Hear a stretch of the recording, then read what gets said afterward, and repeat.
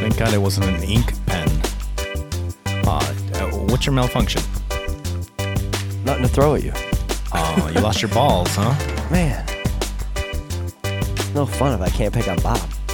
I've always wanted to get a thing from Staples of just those big erasers and just keep them in my car. So if someone's aggravating, I just need to get for whatever reason I want to keep rotten tomatoes in my car so I can throw them at people.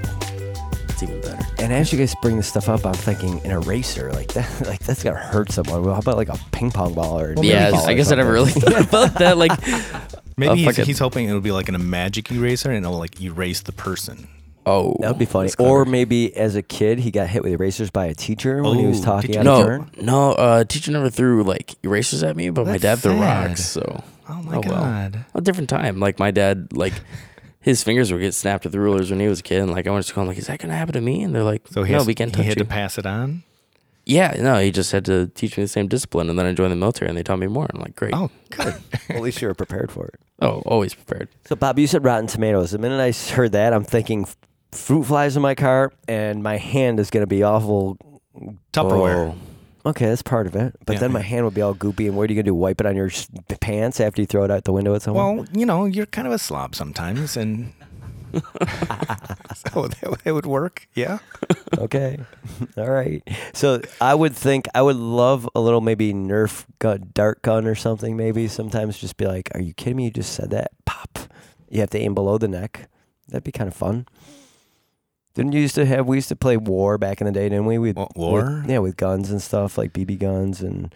No, I played James Bond. Oh, yeah. 007 actually. Yeah, I had this old plastic. It was kind of like a Fisher Price turntable. The turntable was no longer in it, so it was just a plastic briefcase, and inside had a whole bunch of my gadgets that I picked up, and they, each one had a specific task. That's pretty cool. What were some of your gadgets? Well, an army belt buckle. It was a brass belt buckle because my father was in the military. That was a laser. You held it kind of in your and the hand. belt buckle was a laser, cool. Yeah. That's pretty cool. Let's see. I had God. What other things did I have in there? I don't know. They were string and stupid things like that. I was a little kid. Probably a paperclip and things you could do stuff with, right? I was MacGyver gadgets. before MacGyver came out. Yeah. Wow. I like that. Yeah. I like it. Maybe a jackknife or a pocket knife or something. I'm not sure if I was allowed to use knives at 11? No, 9. 9 years old. I think I got my first one when I was 10, and the first thing I did with it was slice my fucking thumb open. Oh, see? I bet that was a regret. Because my parents were like, all right, we got you a little pocket knife, like a Swiss Army knife. I was like, oh, sweet, my first knife. And then my sister's like, I can't open my Christmas present. I was like, I got you. I got a new knife. And first thing I did is cut through. I didn't learn the lesson, cut away from your body towards your buddy. So I ended up just cutting a good chunk of my thumb. I was like, great. Is that what they teach you in the military? Cut away from your body towards your buddy? Yeah, because you can get a new buddy. You can't get a new body. We have a strange voice in the room with us today. He jumped right in, just as I like it. Jacob Mara's with us. He's from Rochester. Him and I have gotten to know each other over the last, year or so, I guess, just through social settings. He's a kind guy, always has a great smile. Him and I have lots of good chit-chats, especially around Dragonfly, which is one of the good establishments downtown, where a good group of friends of mine work and play and interact. We also had one of our podcast guests, our Dragon Lady, our world's strongest woman, Miranda, was on, and Jacob's a friend of hers as well. So, Jacob, welcome to the show, sir. Thanks, man. It's good to be here. I was really excited on my way here, just to finally be on a podcast and talk about my life with you and everything. I'm excited. I like it. I like that more people are really excited to be on podcasts and want to be on podcasts because it's such a different medium, right? Yeah, I'd agree. Someone offered me a radio interview once, someone I work with, and I was like, oh, that would be great. And then I started thinking about it. I'm like, wait, I got to censor myself. And one thing I'm very, very bad at is censoring myself.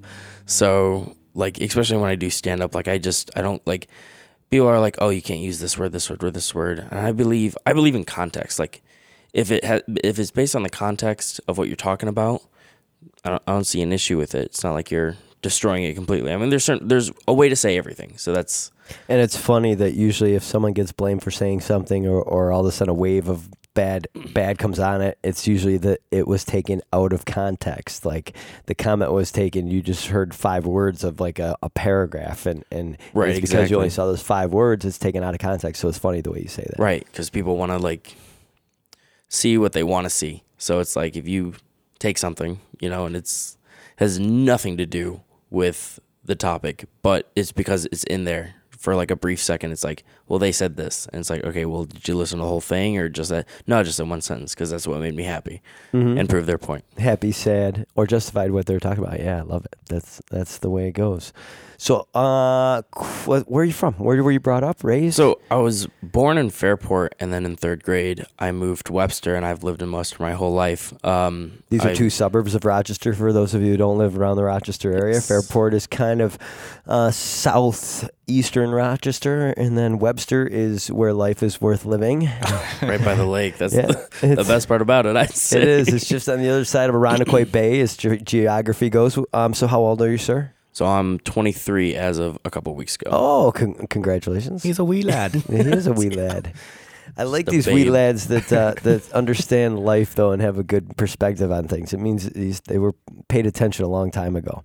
And you're 23 and you've had military service already. Like, this is awesome. We're going to have a lot to pull out of you now. So are you an only child? Do you have siblings? No, I'm the oldest of 4. So my other sister is 19, and then Ben and Sam, they're twins. They just turned 16 like a couple of months ago. How cool. You guys must have some fun together. Oh, we definitely do. But it's crazy to see like the age difference between, because I'm 7 years older than my youngest siblings. So it's crazy to see like how he interprets social media compared to like what it was when I was growing up. Because like Facebook was new when I was in middle school. So it's like, oh, this is cool. I mean, we had MySpace before, but that's a little sketchy. So. No, you're right. Yeah, so you were at those beginning stages of Facebook, that's right. And then you probably graduated then to Instagram and Snapchat, right? You're Instagram, Snapchat, Twitter. Yeah. On Twitter, I always forget Twitter because I've never been on it. I don't intend to ever go on it. I have a Twitter. I haven't used it in like 5 years. You don't want to tweet? No. I mean, I love the word tweeting. I think tweeting is really cool as a word. Have you heard the word? Yeah, I heard the word. Bird is the word. The bird's the word, and you tweet.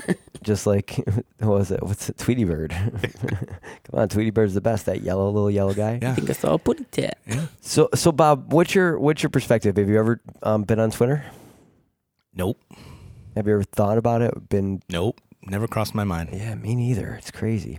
No. Yeah. I don't know why that one platform never gravitated to me or never like maybe say, I really want to sign up for this. I guess it was just because everybody had such a small, 23 words or whatever that I don't even know what the limit is because I've never been on there, but it's a small limit. You could say whatever the heck you want and get out.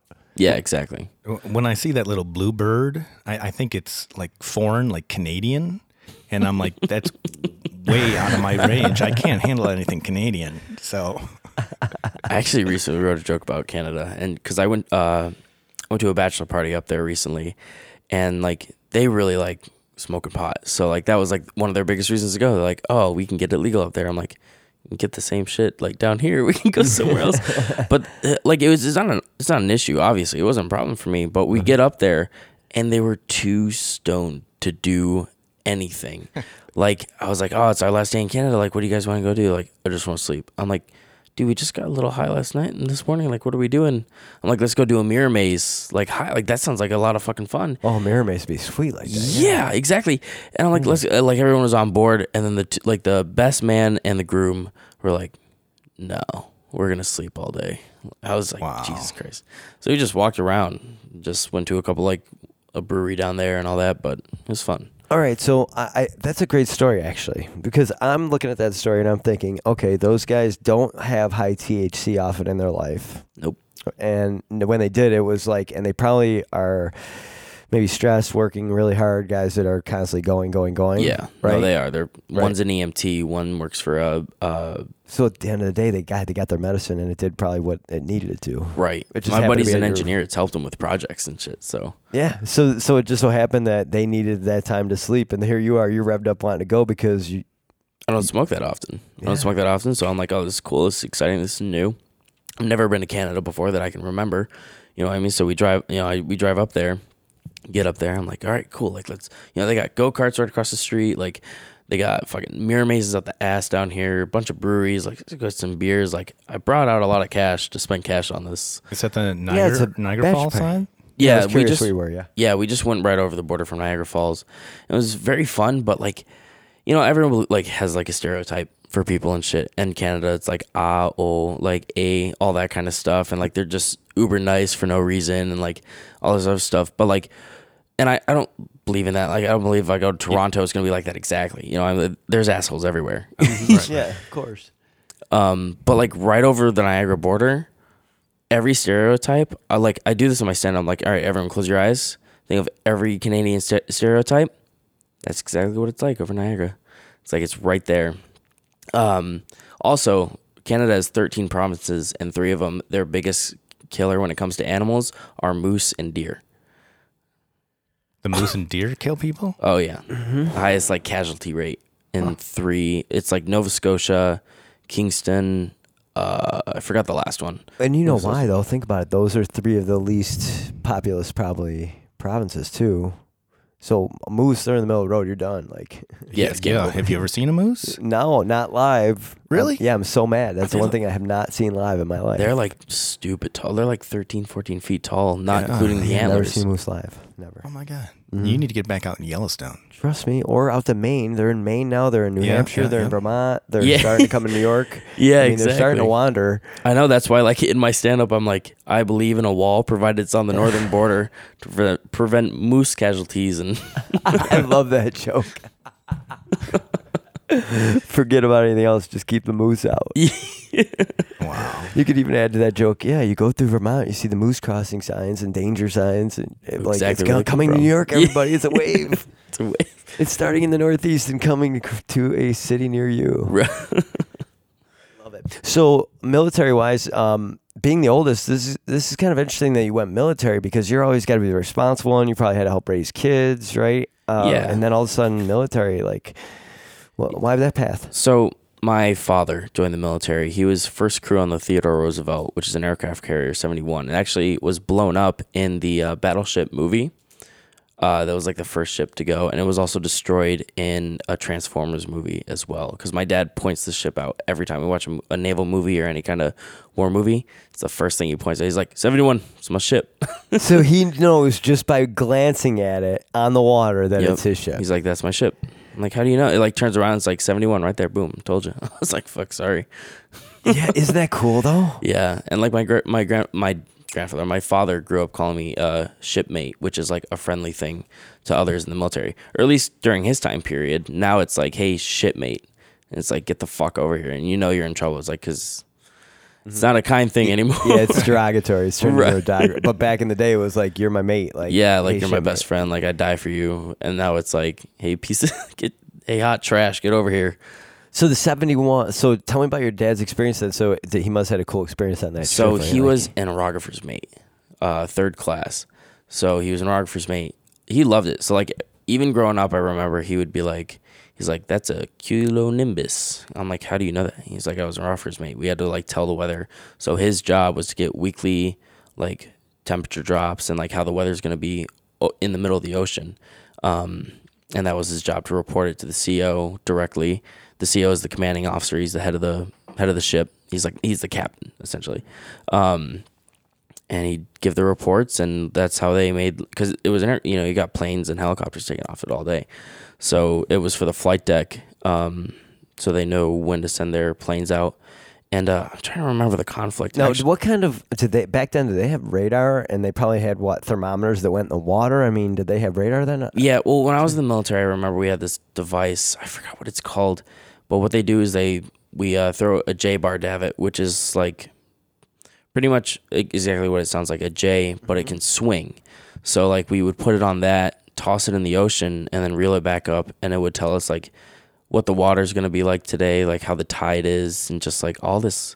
You don't think like people can do that. Like, it's like determine the tide, how the waves are going to, like just everything. It tells the weather. It's a crazy device because we hold it out, in the air and in the water as it's being towed. My buddy, actually one of my better friends on the ship, It was his job because he was. So my rate was mineman, but being a mineman, you fill the billet of every other job on the ship. Because my ship was 242 feet long of Douglas fir and fiberglass mixture. Because some mines are detected through the magnetic signature. It will pick up on that and then it will go off. So what was it made of? Fiberglass? Fiberglass and Douglas fir. Oh, we called it cool. Douglas fighting fir. But it was just an interesting experience because, like, with our jobs, he was part of the sonar technician division, and I was part of the deck division. So deck was like the bosun's mates. They would take care of the entire ship. We all kind of learned security, so that's why I do it now. So, like, we were trained because we had to be our own MAs. There's only, like, probably 7 rates total on the ship. So we had to fill the billet of a lot of different ones, like the gunner's mates, the MAs, the bosun's mate, sonar techs, operations specialists. Just something that the ship for the good of the ship. So with me being deck, that's where I got like my security experience, and I did like 2 courses in that, which was like a basic course and then an advanced course. The basic course you get pepper sprayed, and it's 15 million julians on like that scale, that heat scale. Police grade is 5 million, but 15 million. That's 3 times. yeah. And your eyes are closed, and it's still affecting you because you're keeping them closed. Do you have any goggles or any protection at all? So when we carry it, no, but like during the course, because we had to get sprayed and then run a whole course. So they sprayed us in like a Z pattern across the eyes, through the nose, and across the mouth. And that's actually how I pepper sprayed someone the other day at work. Some guy we threw out. But, they spray us, we run the course, and then we have our security reaction training force certificate at the end of that. So it's a cool experience getting sprayed, though. I've never been tased. I want to, just to know what it feels like. And I can carry one, but... Okay, so what percentage of peers, security guards, do you think carry tasers? Honestly, it's so depending on where you work and the asset you're protecting, it varies. So like being a bouncer, right now I was given, authority to carry cuffs and spray because, you're a bouncer at a bar, like you're going to see a fight, you're going to see something go out of whack and something you're not able to control. So like I carry pepper spray in case of like crowds or if someone like threatens my life. And that's what the guy did this couple weekends ago. So he actually threatened your life. Yeah. So we were throwing him out, and he's like screaming at us. And Wolfie, another bartender I work with, she's pulling out of the parking lot, and it's very narrow. So she honks at him, and that's exactly what I wanted her to do because I figured it might, help the situation at all. But then he like turns to her. He's like, "You want to fucking go, bitch?" And I was like, "I'm not having it." So I pulled my spray out. I'm like, "How about you step the fuck down?" He goes, "You want to fucking die tonight?" He reaches behind his back as if he has a gun on him. And I was like, fuck. Like, that's not how I wanted the night to go, getting shot. So the first thing out of my mouth is, obviously I have the fuck, he might have a gun. Yeah. The next words out of my mouth are not like, "Hey, let's talk about it." Like, "Hey, let's relax. Like, you just got thrown in the bar and you're being, aggressive." It was, "I'd love to see you fucking try." And then he swings on me, and I didn't know if he was pulling out a gun. I was, obviously nervous, and I Z'd him in the face with my pepper spray. And then he spun down like a cartoon character and ran away. Wow. That must have rattled your nerves. Oh, they're like, "Stay inside the rest of the night. Like, don't go out until we leave." And we didn't leave till like 4 that morning. So, all right, did your military training instinct, how quick did it take? I would say... So I had the pepper spray train on him very fast after he yelled at Wolf. But like I said, like in the military, I never had to use the spray because we mostly deal with contractors or like people who want to tour the ship if it's a fleet week. So, I mean, you kind of like when you're working in front of the ship, it's they work at kind of airport security. So like if you leave a bag lying around, like you're going to get screamed at because you don't know what's in it. You check bags. You scan them, you do all this shit, and especially because our ship is wooden and deals with underwater explosives, these bombs that will rest under the sand in the bottom of the ocean will detect the magnetic signature. So if there's something that we're not expecting to have on board, it could affect our minesweeping capabilities. So I want to talk about the Minesweeper a little bit more. That is so intriguing. How did you end up on a Minesweeper, and in what waters is that type of activity critical? So it's very critical in like Vietnam and Bahrain and like the Japanese waters, because Bahrain is close to Saudi Arabia, where the current conflict is going on, and then you have Japan, Vietnam, South Korea, all that, and those World War I, World War II. The first underwater mine was invented in, I think, 1893 by David Bushnell. He also invented the first prototype for a submarine. I may be iffy on the dates. I'm pretty sure it's... We got Bob. That's why we got Bob. Perfect. But he created a flintlock system in a beer barrel. And, it gets rocked by the ship. It's a floating mine. That's what they're made for. So they float on the top of the water. And when it hits a ship, the flintlock system is activated and ignites the gunpowder. So this is incredible. So I always knew there was mines, but I guess in my mind, I have not heard of a mine explosion in the water in a news story. And in my mind, it actually happened. There was a couple of them over in Japan. A cargo crate got hit like really bad, like blew out the side of it. I'm trying to think of a couple other ones. A cargo ship, you mean? Yeah, cargo ship. Yeah, no, it's okay. So, my question is, was that left over from like World War? Like, so that's what's so scary about mines is that they're so cheap and they're a scare tactic. Sorry. Take some water. You're good. Did you figure out? Did you see the date yet for the underwater mines when they were originating? I'm curious. I've never thought about this before. If you look up David Bushnell, now are there buried mines and floating mines both, or just floating mines?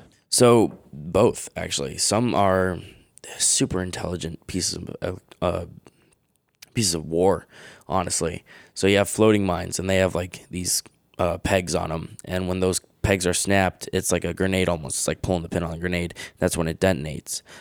And they snap pretty easy if a boat hits the side of it. I mean, I've seen that picture in movies and stuff. Right? Like rocked, that's the 007 movies I think I've seen. Right, exactly. They're not pictures. like super sensitive. Like a spiked ball. Looks like a spiked ball in the water. Yeah. Well, that's I think it's a European sea mine actually. Okay. But like, yeah, no, it's all the same thing. Like, if you ever watched Finding Nemo, that's that scene with the submarines. That's like, if you're like, oh, what's a mine man? I'm like, well, no one knows what a mine looks like. You know what I mean? They're actually mostly deployed through planes. A lot of people think I was on a submarine, like going in and getting these mines, but we have technology on board to do that for us, so we don't have to be in a sub.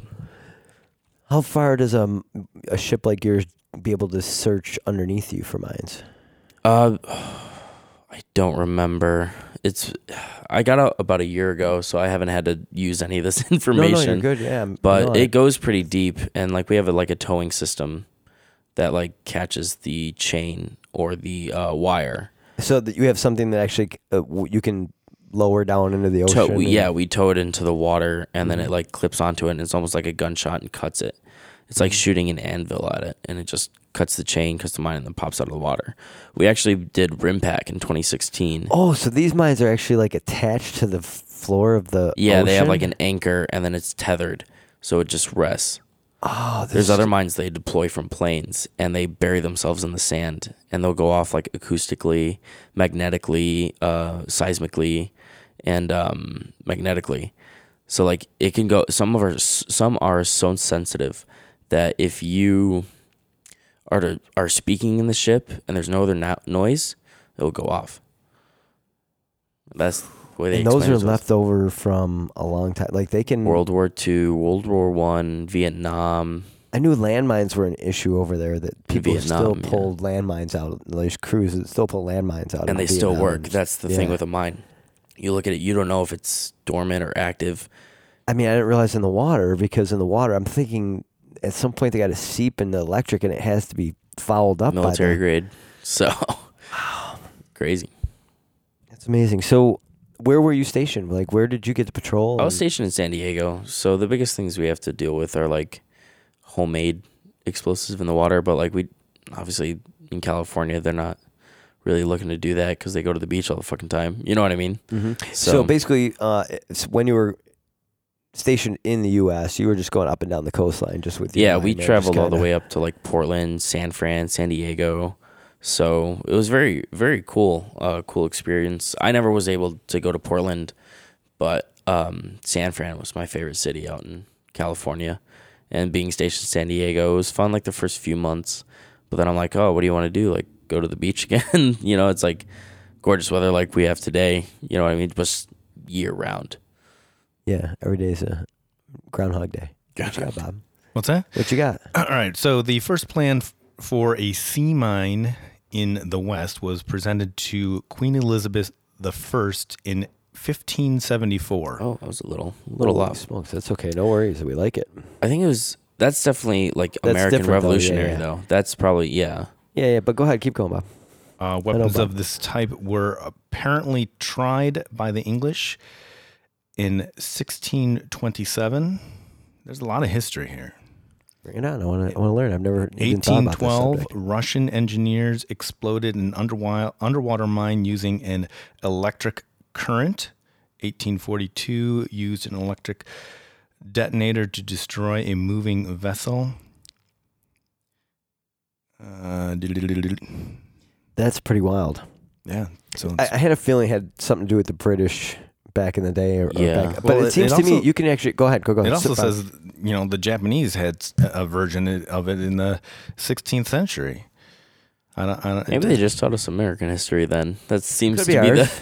the and it case absolutely then. could be that it was. But at the end of the day, we're learning something new. It doesn't matter how we got introduced to Right. the subject. Keep going. we Bob. probably perfected it. I mean, look at us. That's what we do. Top of the world, right? We'll let Bob look up the U.S. history of it and see if it's closer, but it doesn't matter. This is all cool. So just real quick, I'm thinking about you could protect your whole shoreline. So like the invasion of Normandy, we would have had to have our mine men go in first to get the mines out, just to open up a wedge to get to the beach, What's right? Funny though is the Mineman, the rate was developed in 1942 because of parts of Normandy where they had those mines out. You know, like especially for that invasion, that huge invasion. So Now, can you blow the mines up ahead of time? Is that another tactic? the first like way to get rid of a mine back then in that age was to literally shoot it. And it obviously worked, but now we have people who we will like take them from other countries, break them down, see how they tick, and then throw them back in the water. If need be. Obviously, we don't use mines. Mines are super cheap, but there's not a whole lot of naval battle. It's all ground battles, especially in Iraq where they don't have a navy. So you're saying you've never seen us have any mines ourselves in possession of, well, than what we've gotten from other people or cleaned up? Well, sometimes. So like we obviously put them back or reuse them, just to save on cost. I mean, not like they're very expensive to begin with. There's like, I think you can buy them for like $400 some odd. I don't know. That's what I was learning through A school. It may or may not be right, but All right. So how do you mark the mines if you put them out? well, they all have computer chips in them now, so it's like that's one way we can monitor where it's at or where it's going, all that, provided it's a contact mine, like a floating mine. But the Geneva Convention prohibits like a floating mine to be out more than an hour. Yeah, I was going to say, Something like that. because I don't know how they I'm regulate trying. that, Yeah, because though. I'm trying to think. You guys probably would just have mines out there if your fleet was sitting for the night or something like that. I mean, you wouldn't have it near. No, your they're more bases or for anything. like specific naval battles. Like I'm trying to think of one. Like they would just put them out if they knew they were coming. That's like the term or the way you would use a floating mine is like, hey, this shit's coming to our shores. Like, let's send a few out. But most of them are deployed through aircraft now. They used to be kicked off the ship. Just there you go. Right. Yeah, that makes sense. So you would say, okay, there's another fleet coming behind us. Let's leave a couple on our trail, and then we'll stop, and hopefully they stop near those mines. So at least a couple of them get hit. Yeah, more or less so. I never got super into the like tactics of it. More so how to. Now, did you go overseas? Perform. Did you get deployed overseas at all? No, Unfortunately. right as I was getting out, they were talking about sending some people to Bahrain and everything, but I was like, oh, I'd love to go. They're like, are you getting out? I'm like, still getting out. They're like, then you're not going to Bahrain, because I would have extended my contract. Yeah, they would extend another 4 or 5 years, whatever, right? Something like that, yeah. Did you enjoy the experience? I loved it. I think it was a great experience. I met a lot of good people I still talk to, people who, encouraged me to do the stand-up, and it was a very good experience. I mean, it stacked my resume as a 23-year-old, you know what I mean? I used to work corporate security Xerox, and I feel like it really helped me out. It kind of filled in the whole college gap, you know what I mean? You just put that under an education tab, and then what you've done with it. But if you've never done anything with it, that's the problem a lot of kids my age are having, because they get internships that are unpaid, and it fucks them over. Yeah, so you made some money, and the way you're living is you save money. You don't spend as much, so you save really what you make. And then number 2, did you earn any credits towards college? I did, actually. So when you go to boot camp, you get like 8 or 9 college credits, and then depending on your job school and your job training, you get more credits from that. So I think from my A school, it was like 12 or 13 college credits. And then from my A school, which was it's called Apprentice Technical Training, and it's the equivalent of a 2-year associate's degree in electrical engineering in like 8-10 weeks. And did you accrue any money to use towards education, or don't you in 4 so years? Well, you get your GI Bill. So people think it's free. It's really not free. You like slowly kind of pay towards it to like earn it. And it's like $2,000. So your first couple years, you're putting that into it, and then it's like, here you go. And you actually, if you fail a class using your GI Bill, you pay for that class. The military will only cover classes you pass. Mm-hmm. Do you have any intent of using it for maybe learn a trade or it's funny. I was talking to someone yesterday, and I was like, man, I kind of don't know if I want to go back to school, because a part of me is like, I don't know what I would go back for 100%.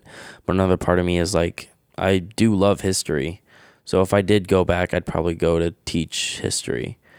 So, yeah, that's probably my one regret. I think I wish I was a teacher. I wish I'd got my education degree. Only because I could see that in you too. Yeah. You just get the way about you. Yeah, I know kids wouldn't fuck with me that much. But all I got to say was like, I was in the military, I was a bouncer. So go ahead. But plus you're gonna give them history and with some comedy added to it. You're gonna give a different flavor than the dry textbooks that we had back in the day, where our social studies teacher just had us memorize and right. I can just give them examples that they can pertain to and help them remember that more. Did you like history, Bob? I loved history. Actually, it was one of the classes that I enjoyed in high school and in college. And then when I started getting out into the world, seeing D.C., going to Virginia, seeing those battles, I loved it even more. I'm like, this is really cool. Now history's coming to life here. Mm-hmm. And I always like the naval. I have a affection for the naval history for some reason, because there's so much water on this planet, right? Like you like the seamen? Wow, I've never heard that joke before. Bob got funny this week, folks. Can you believe that? We like it. Oh, you're so good. So, oh man, a little bit more about the naval side before we move to the next side, because then I got a little anecdote to switch us over to the next topic. But your dad, was he happy that you went in the Navy? Did it help you guys bond a little bit? How was that experience? Like, it was cool because I was able to bring something up, and he'd be like, I know what you're talking about. Because he hasn't talked that shit in 20 years. He joined, I think, around 85, 86, and then they did 3-year contracts, and he got around 89. That's so curious. He did one contract then. Yeah, he did one contract, went to college, and... Is he a weatherman now? No, he's not. He's like, I wish I was, though. I mean, come on, right then would have been a perfect time. They're growing then. So what does he do for a living then, if he didn't go weather? He is the head of a kitchen at a like very high-end retirement home. I always forget what it's called, but like it's crazy expensive to like move someone in there. It's like $500,000 is like the down payment. It's like crazy. So you don't mess with him in the kitchen. Your dad's a good cook. Yeah. Yeah, he's head of the kitchen. Well, he manages the whole kitchen, so all the waitresses, all the like everyone, all the cooks. And he likes doing that. It's fun. That's how I got my first job. My first job was a dishwasher at a bar when I was 15 to 18. And I absolutely loved it. That's cool. That's why I put you right in the middle of everything. Oh, of course, Yeah. So I was watching a TV special. I'm living with my brother right now temporarily. So at night we like to watch one little thing. So we're watching comedians in cars having coffee with Jerry Seinfeld. Yes. So so we're just popping through random episodes. I think this is an early episode, but there was an episode with him and Don Rickles, and Don Rickles was in the Navy, and Don Rickles talks about, and Don Rickles is like one of the best comedians ever. He's like, Yeah, classic. yeah. So this one, the transition.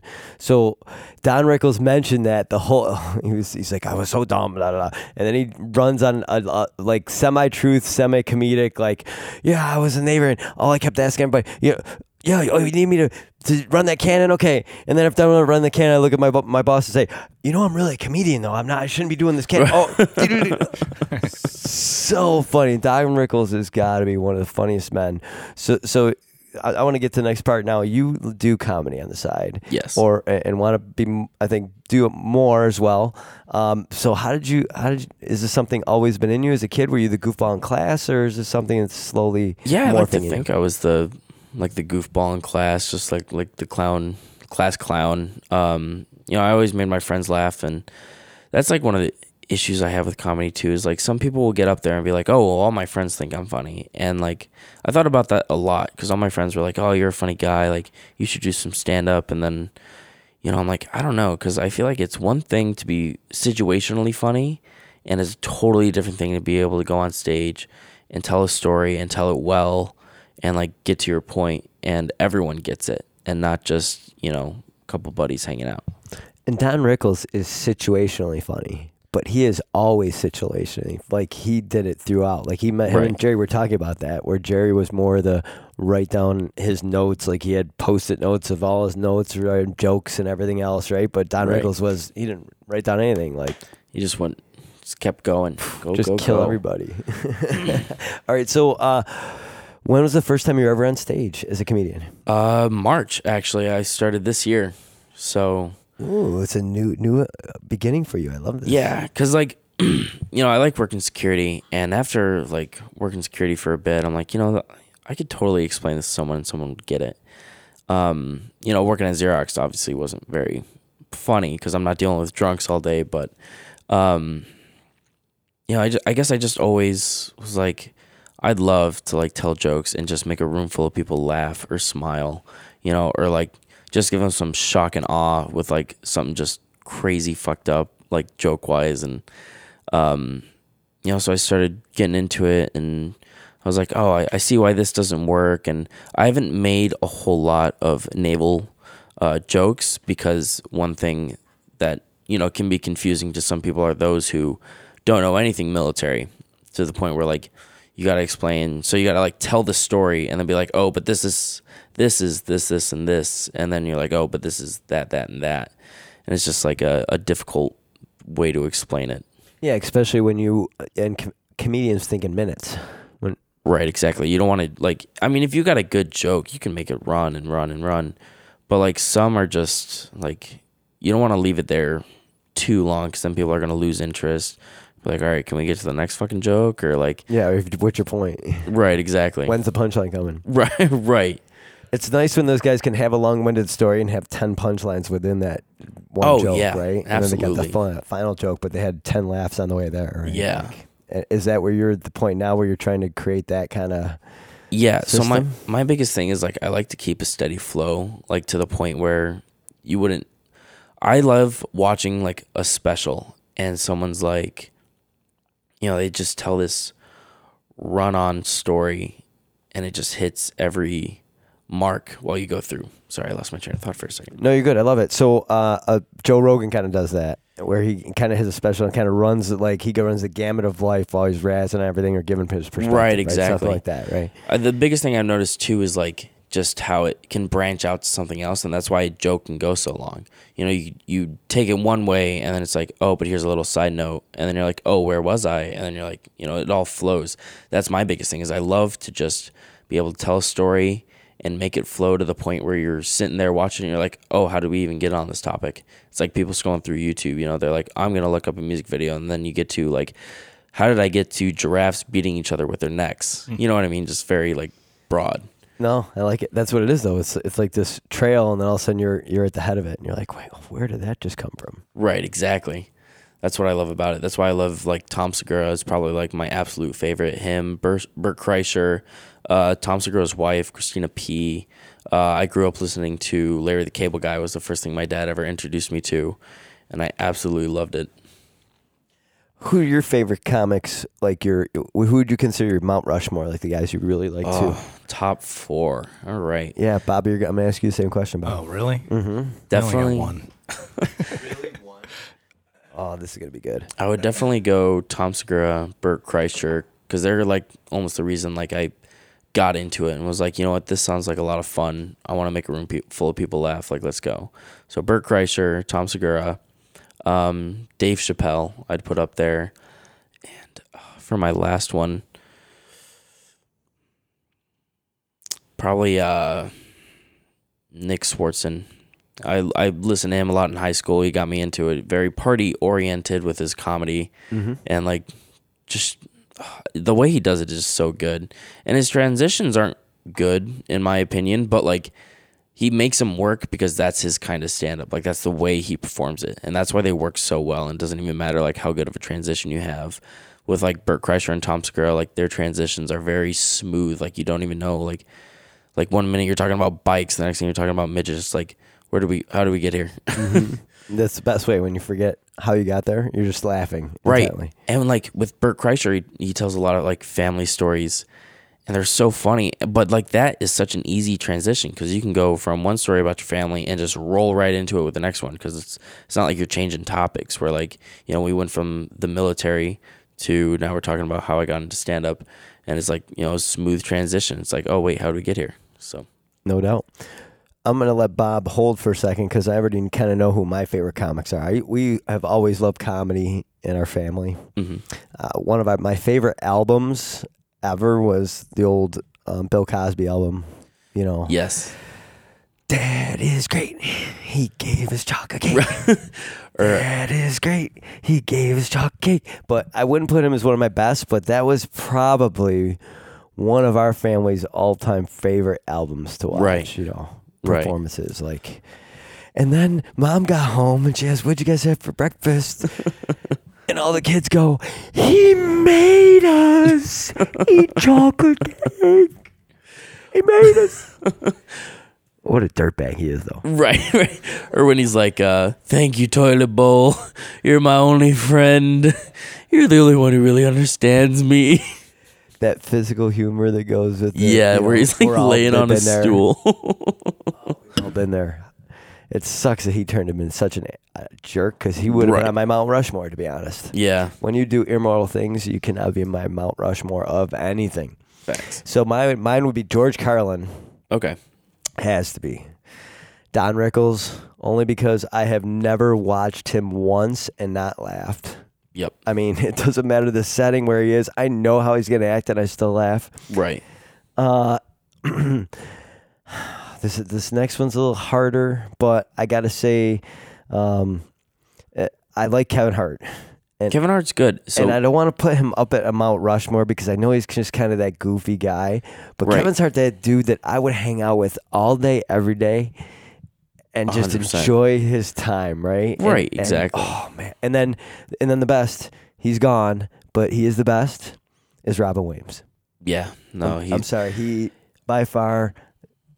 Yeah. So sad to lose that 100%. man. Yeah. I made my kids seriously after he passed. Every movie I could bring up of Robin Williams for like a month. Like my kids were like man. so Robin Williams out. But to see all the versions of him. Oh, such a broad spectrum from a cartoon character to a college teacher. Good Will Hunting is one of my favorite movies. Yeah, honestly. exactly. It's Talk about the so serious good. side, and then Yep. that one, I always forget the name of the movie where he passed or his wife passed and was like kind of stuck in purgatory, and he had to kind of go there and find her, and that was a really intense movie too. I always forget the name of that one, and then you got Mork from Mork and Mindy. And, Yes. you know, Mrs. Doubtfire. Yes. Oh. Right, and then George Carlin. To me, there's nobody that holds that stage presence. You talk about a guy that you listen to one thing and you're all of a sudden on another topic. Right. And then he goes into the 7 words you can't say on TV and that whole spiel. And that has got to be one of the most well-educated guys I've ever Right. heard in my life. Like, Well, there's so many out there too. Like, I feel like I'm changing my list of Mount Rushmore like all the time. Like Eliza Schlesinger is super funny. I absolutely love her. Christina P. too is Tom Segura's wife. I just had their name. I just forgot. You know, like you said, Robin Williams too. Like, just always just alternating, like finding new people. And there's so many of them that it's hard to like keep track of almost all of them. So Mel Brooks. Let's put something in perspective. okay, Mel Brooks made a movie 8 years after World War II called The Producers, where he just absolutely razzed Hitler and the Nazis and just made like it was a serious comedy to the point where the studio almost didn't want to produce the movie. It turned out to be a hit. I mean, The Producers, right? yeah, So put this in perspective. Imagine someone right now doing a spoof of that level, because right now is at the same amount of time from September 11th. right. Imagine someone producing a movie this year based on that much of a spoof on Jesus. September 11th. How accepted would it be? Oh man, see, for me personally, like, And remember, think about The Producers. Have you guys seen that movie or thought about it? Like they might have had watched it. I'm not there was sure. like 4 women's legs like as a swastika as like part of Jesus. the like it was a serious like kill Hitler Germany Yeah. like I don't know. Everything is so PC nowadays. You insult the smallest thing and people get really bent out of shape. 100%. So something that precious and taboo, can they really make a spoof out of it? and now The Producers not only did they accept it back then when it did go, there was a Matthew Broderick was in a play about it that was in multiple cities where they made the big glass mirror from that Producers was actually made for the play, and it came out and did that whole scene like it did in the movie. Like they spent some ducats on it. So Damn. it's just so you're right. It is a PC. And that's what I wanted to bring up is it's because people now are such more sensitive. Right, and that's what I hate, but at the same time, I don't let it stop me from not censoring myself in any way. Like, I have some more sadistic jokes, but, you know, I also like to know my crowd. Like, if I go to a cafe and I do stand-up, I'm not going to tell, like, some more fucked up shit because half the people in that cafe probably don't agree with me. But, like, if I'm in a bar, like, oh, assalamu alaikum, like, I'm going ham. I don't give a shit. Do you give them a disclaimer saying, by the I way, should. I'm crass, I can be rude, I can be judgmental or whatever. So you're going to expect all these nasty things that human behavior have been shunning lately. Right. And you're going to laugh about it. Right. But I see it this way. Do you like, need to have to do that now? Isn't you Yeah, walking into a you comedian, you know full well that's what's going to gonna say happen? that. I was just going to say, I'm like, why would you go to an open mic and then, like, be pissed that you're going to be offended? Like, oh, I can't believe you said it. I'm like, dude, you went to an open mic with a bunch of random new comics that are just trying their shit out. So, There are people placed in this world now who live to be offended. yes. Probably. So, you know, it's How have the open mics been for you? Oh, wait, hold on. Okay. You're Mount Rushmore, all Bob. We right. have to close So this. I don't have we gotta four. get back. But, it's okay. We got yours. I had to do a little research on this because I'm terrible with names. I used to enjoy Simon Pegg when he came out. He's a British comedian. It's the zombie movie there, and I just had it. What was the? Comedic zombie movie? Yeah, he's British. I just had. Oh, I know. Shaun of the Dead. Shaun of the Dead. Yes. Yeah. And when I saw that, I'm like, this guy is hysterical. So I started watching more and more of his shows. Very fun. Cool. Paul as well. That was a good one. What? Yeah, The guy who was in Shaun of the Dead. The Paul, the alien movie. Yes. Yeah, that was Very good. good. Too. Yeah. And then I saw Ellen DeGeneres. I thought she was hysterical. And then I just saw Netflix had a couple of specials on Trevor Noah, who replaced on the comedy show there. Yeah. And I'm thinking, you Comedy can't- Central one? Yeah, Comedy Okay. Central. You can't really replace Jon Yeah. Stewart.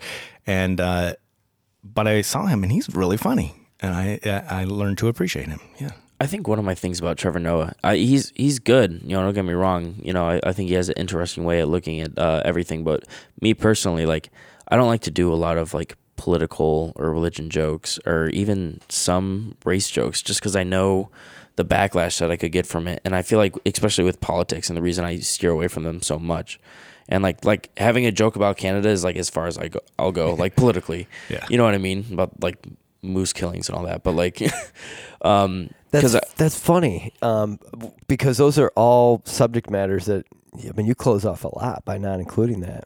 well, I feel like there's a right and wrong way to do politics. My biggest thing is I don't want to divide a room. I would hate to go on stage and do stand up and have half the audience that like come to see me be like, fuck you.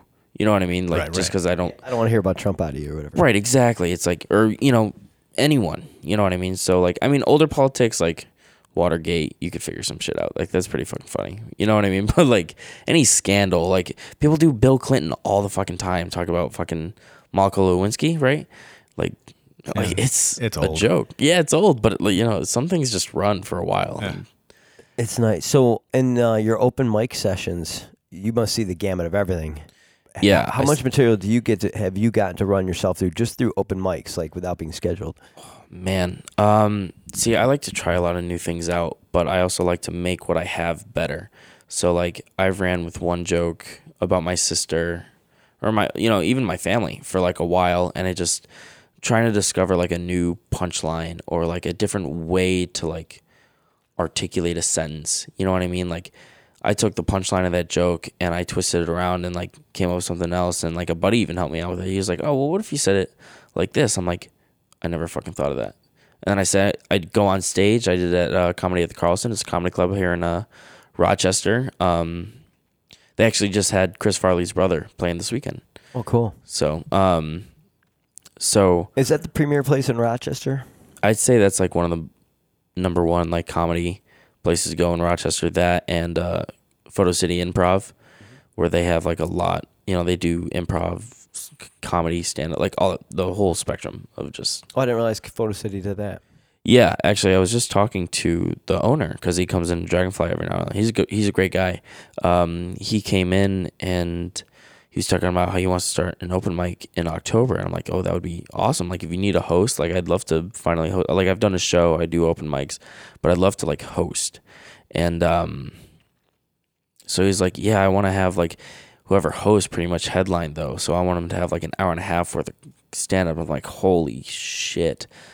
Wow, That's a lot to Netflix ask. special and a half. Yeah, that's a lot to ask of someone. I know. I probably got like 5 or 6 solid minutes, depending on how I draw the joke out, and if I'm able to fit like a couple extra punchlines and all that. But like, Yeah, and you could probably beat up on people for another couple minutes around. right? But you know, I feel like I can beat on them all I want, but I feel like it's gonna get old. It's like, all right, who's next? It's like, well, we went through all the people in here. It's like, oh.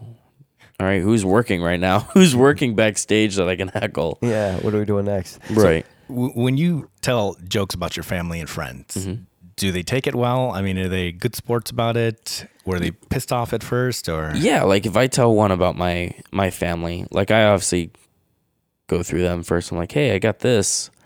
What do you think? You know, I present it on the table. And they're like, you know, if they're like, yeah, I like that. You know, I'm like, perfect.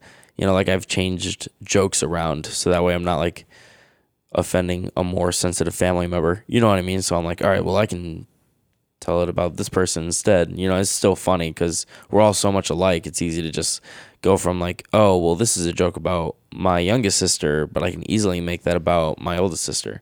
You know what I mean? So it's easy to just kind of jump around. No, that's a good point. Yeah.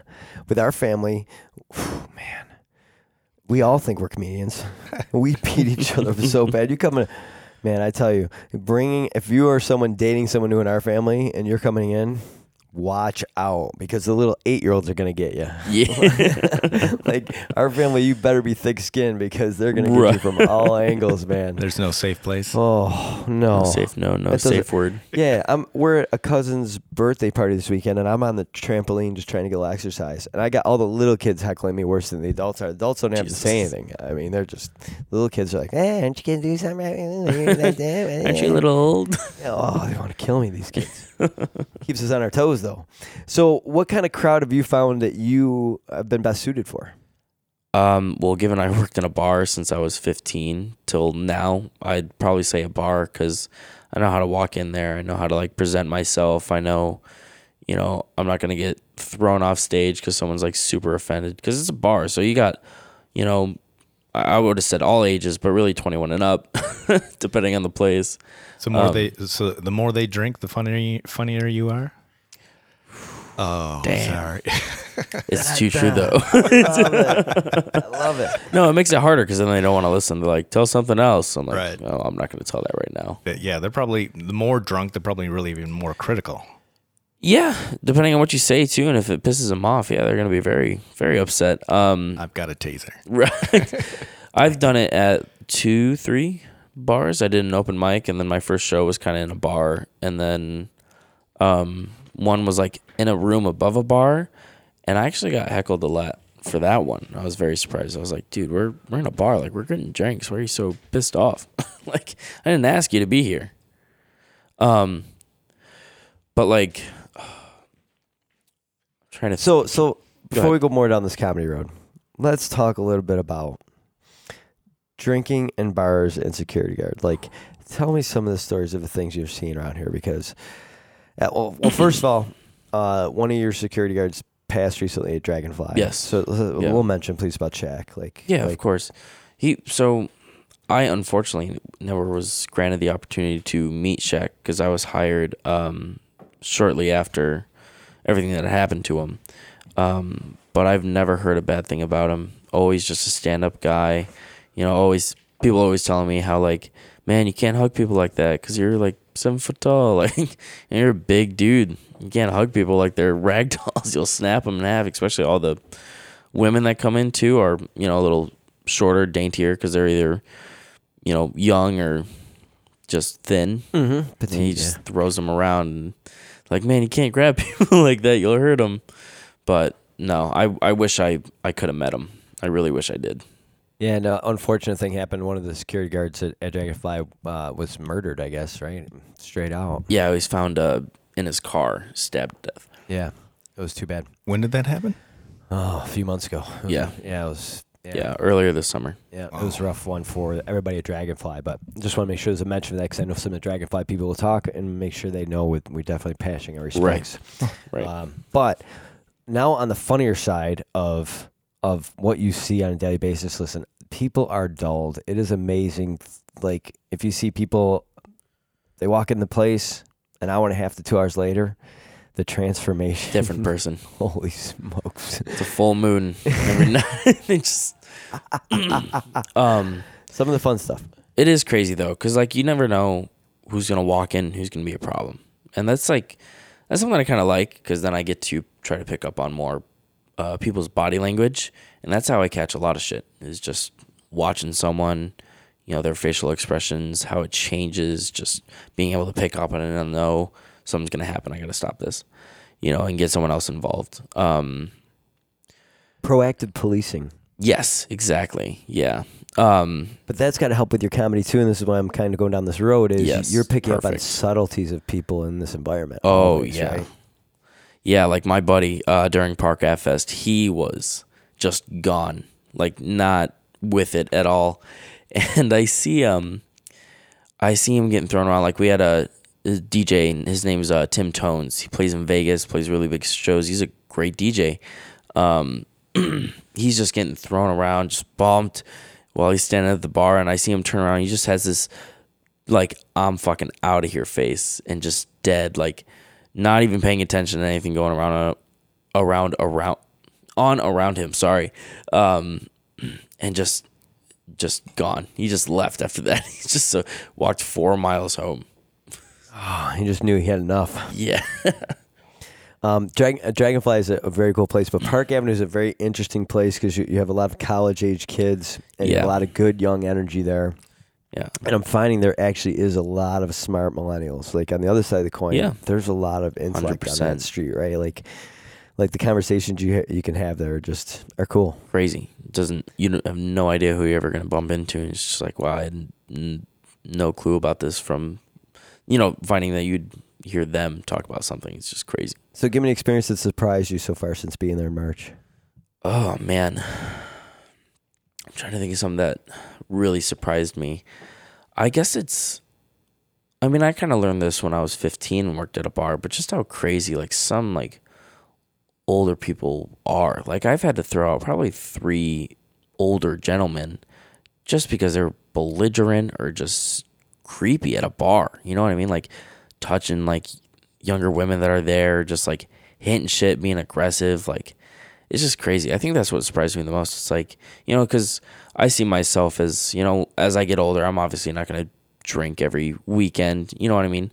Well, when I say drink, I mean like drink to get drunk because you're with your friends, not like excessive. You talk about right, excessive, exactly. yeah, excessive drinking, like and, purposely drinking, losing, not like oops, losing, yeah, your mental capacity. exactly. So I think that always like really surprised me because like my father was obviously never like that, nor were, you know, the family members that I spent most of my time with. You know what I mean? Like they're not going out every weekend, coming home drunk, you know. So I think I have a feeling you're talking about guys in their late 50s and 60s. So when you're referencing this, right? yes, Right. Unfortunately, I mean, I remember we had a group of friends that we hung out with growing up. Who did? You and I, Bob. We did? Yeah. Oh. And there was a father who was sometimes a little creepy. We loved him dearly, but when he came home and he was lit, yeah, he was just naturally friendly because he knew us all so very well. You know what I Right. mean? So it was You're not almost talking about Don, are you? I don't want to say any names. Definitely not my dad. I'm not giving the name of the person who we're even talking I'm about. kidding, Dad. I love you. Dad, it was not you. You weren't allowed the parties to happen. You came in the scene. We all scattered like ants. Right. yeah, it's more of an uncle thing for. Yeah, 100%. That's so funny that you say that though, and it's a little too bad. I think part of it's the alcohol though, and maybe they're lonely, right? Right. No, I mean, I get it. But- You know, I'm 20. I go out drinking often, you know, at least, you know, once or twice a week, you know, just Yeah. hanging out with buddies. But I could never see myself getting so belligerent like that. You know, like maybe it's because I've worked at a bar since I was 15 and I've seen shitty people. And I'm just like, I would never want to be that guy getting thrown out of the bar. You know what I mean? Yeah, So- put yourself in that position in the first place. Right, exactly.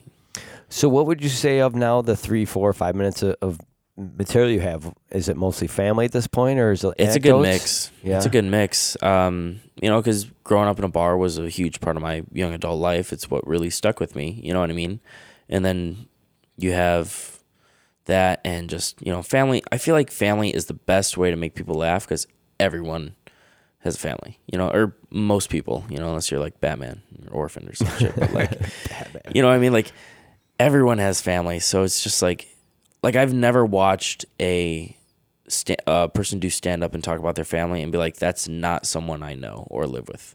You know what I mean? Yeah, we all got the similar Right, stories in similar our own little families, traits. right? Yeah, and then all of a sudden you hear someone joke about it, and you're relating it to the person in your family right away. That's half the joke, Yeah, right? Like, exactly. You don't even have to listen to the rest of it. You're just like thinking about the shit that family member does, and you're like, oh my God, like it's uncanny just how similar these two are. That's this successful comedian stories, you know? Yeah, like Jim Gaffigan. Yeah. You know, Bert Kreischer talks about his family a lot. Tom Segura, I think, puts it in a very interesting way where it's not like specific to the person, but just the general idea of what people have. Like he has one about how having a child is selfish because you love just a mini version of you, and how you would do anything for that mini version of you because it's you in your hand. Right. I like So that. yeah, a little twist on perception. yeah, That's what I think the best comedy is, the subtle twist on perception. oh yeah, just the way people think, because everyone wants to know, like if you talk about like a big topic, people are and you're like, this is my opinion on it. You know, you're a little genuinely more curious. You're like, I'd love to know how this person feels about it. You know what I mean? And just what makes them think and tweak, and to be able to fit a joke in there that almost feels like personal between the two is crazy. Because it's just like, you know, I feel like you know how you said you would hang out with some of these comedians you like, just purely based because they seem like have a good personality, a grasp on life, or interesting way of looking at things, and that's like one of the best parts about the whole process. So do you ever find that you're while you're in the bar or working, you're taking notes like on your phone, like All is that, the time. Are you doing it on your phone? Is that what you're doing all your So notes? I don't like to do it on my phone, but I'm not carrying around a big notebook like you have in my back pocket all the time. So I keep it on my phone specifically just to always have it with me. Like just some of the notes that I've been collecting. He's scrolling right now. He's scrolling. He's scrolling. It's a lot. And it's funny because every creative mind has a different way they want to do things. And it's so funny. I'm looking and I'm seeing some are just 2-line things, Right, some's just a a 1-line thing. punchline or just like and a some's like story. you can see the story where there's a narrative. It Yeah, looks I like a love it. Kindle.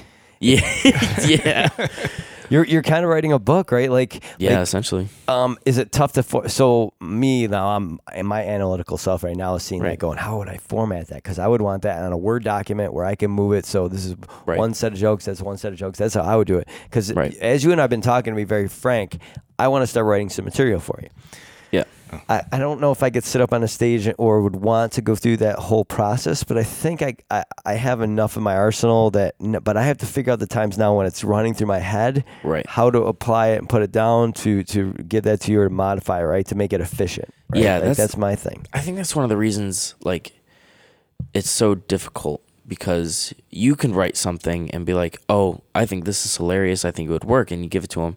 It's like, well, it's another thing because your delivery on something and the way I interpret it can be two completely different things, and to the point where someone won't find that funny, and it's only funny to like a select group. So like Emotion, delivery, Exactly. perspective, audience. right, That's why tone it's of so the hard. voice. You know what I mean? Like some jokes are delivered better in like monotone compared to like Right. the delivery of voice of like, oh, and they did this, and it's like you raise your voice or you use like a different accent or something. You know what I mean? It's all Laurel and Hardy, exactly right? Like that kind of Exactly. like. how the Navy different was. type of comedy there. It's slap comedy, Yeah, slapstick. exactly. Yeah, exactly. Where it's Slapstick? where you're talking about just Yeah. Right. the Larry Moe and Curly versus the Seinfeld. Right, Yeah. exactly. Oh yeah. I mean, right? Or where the two mix. Exactly.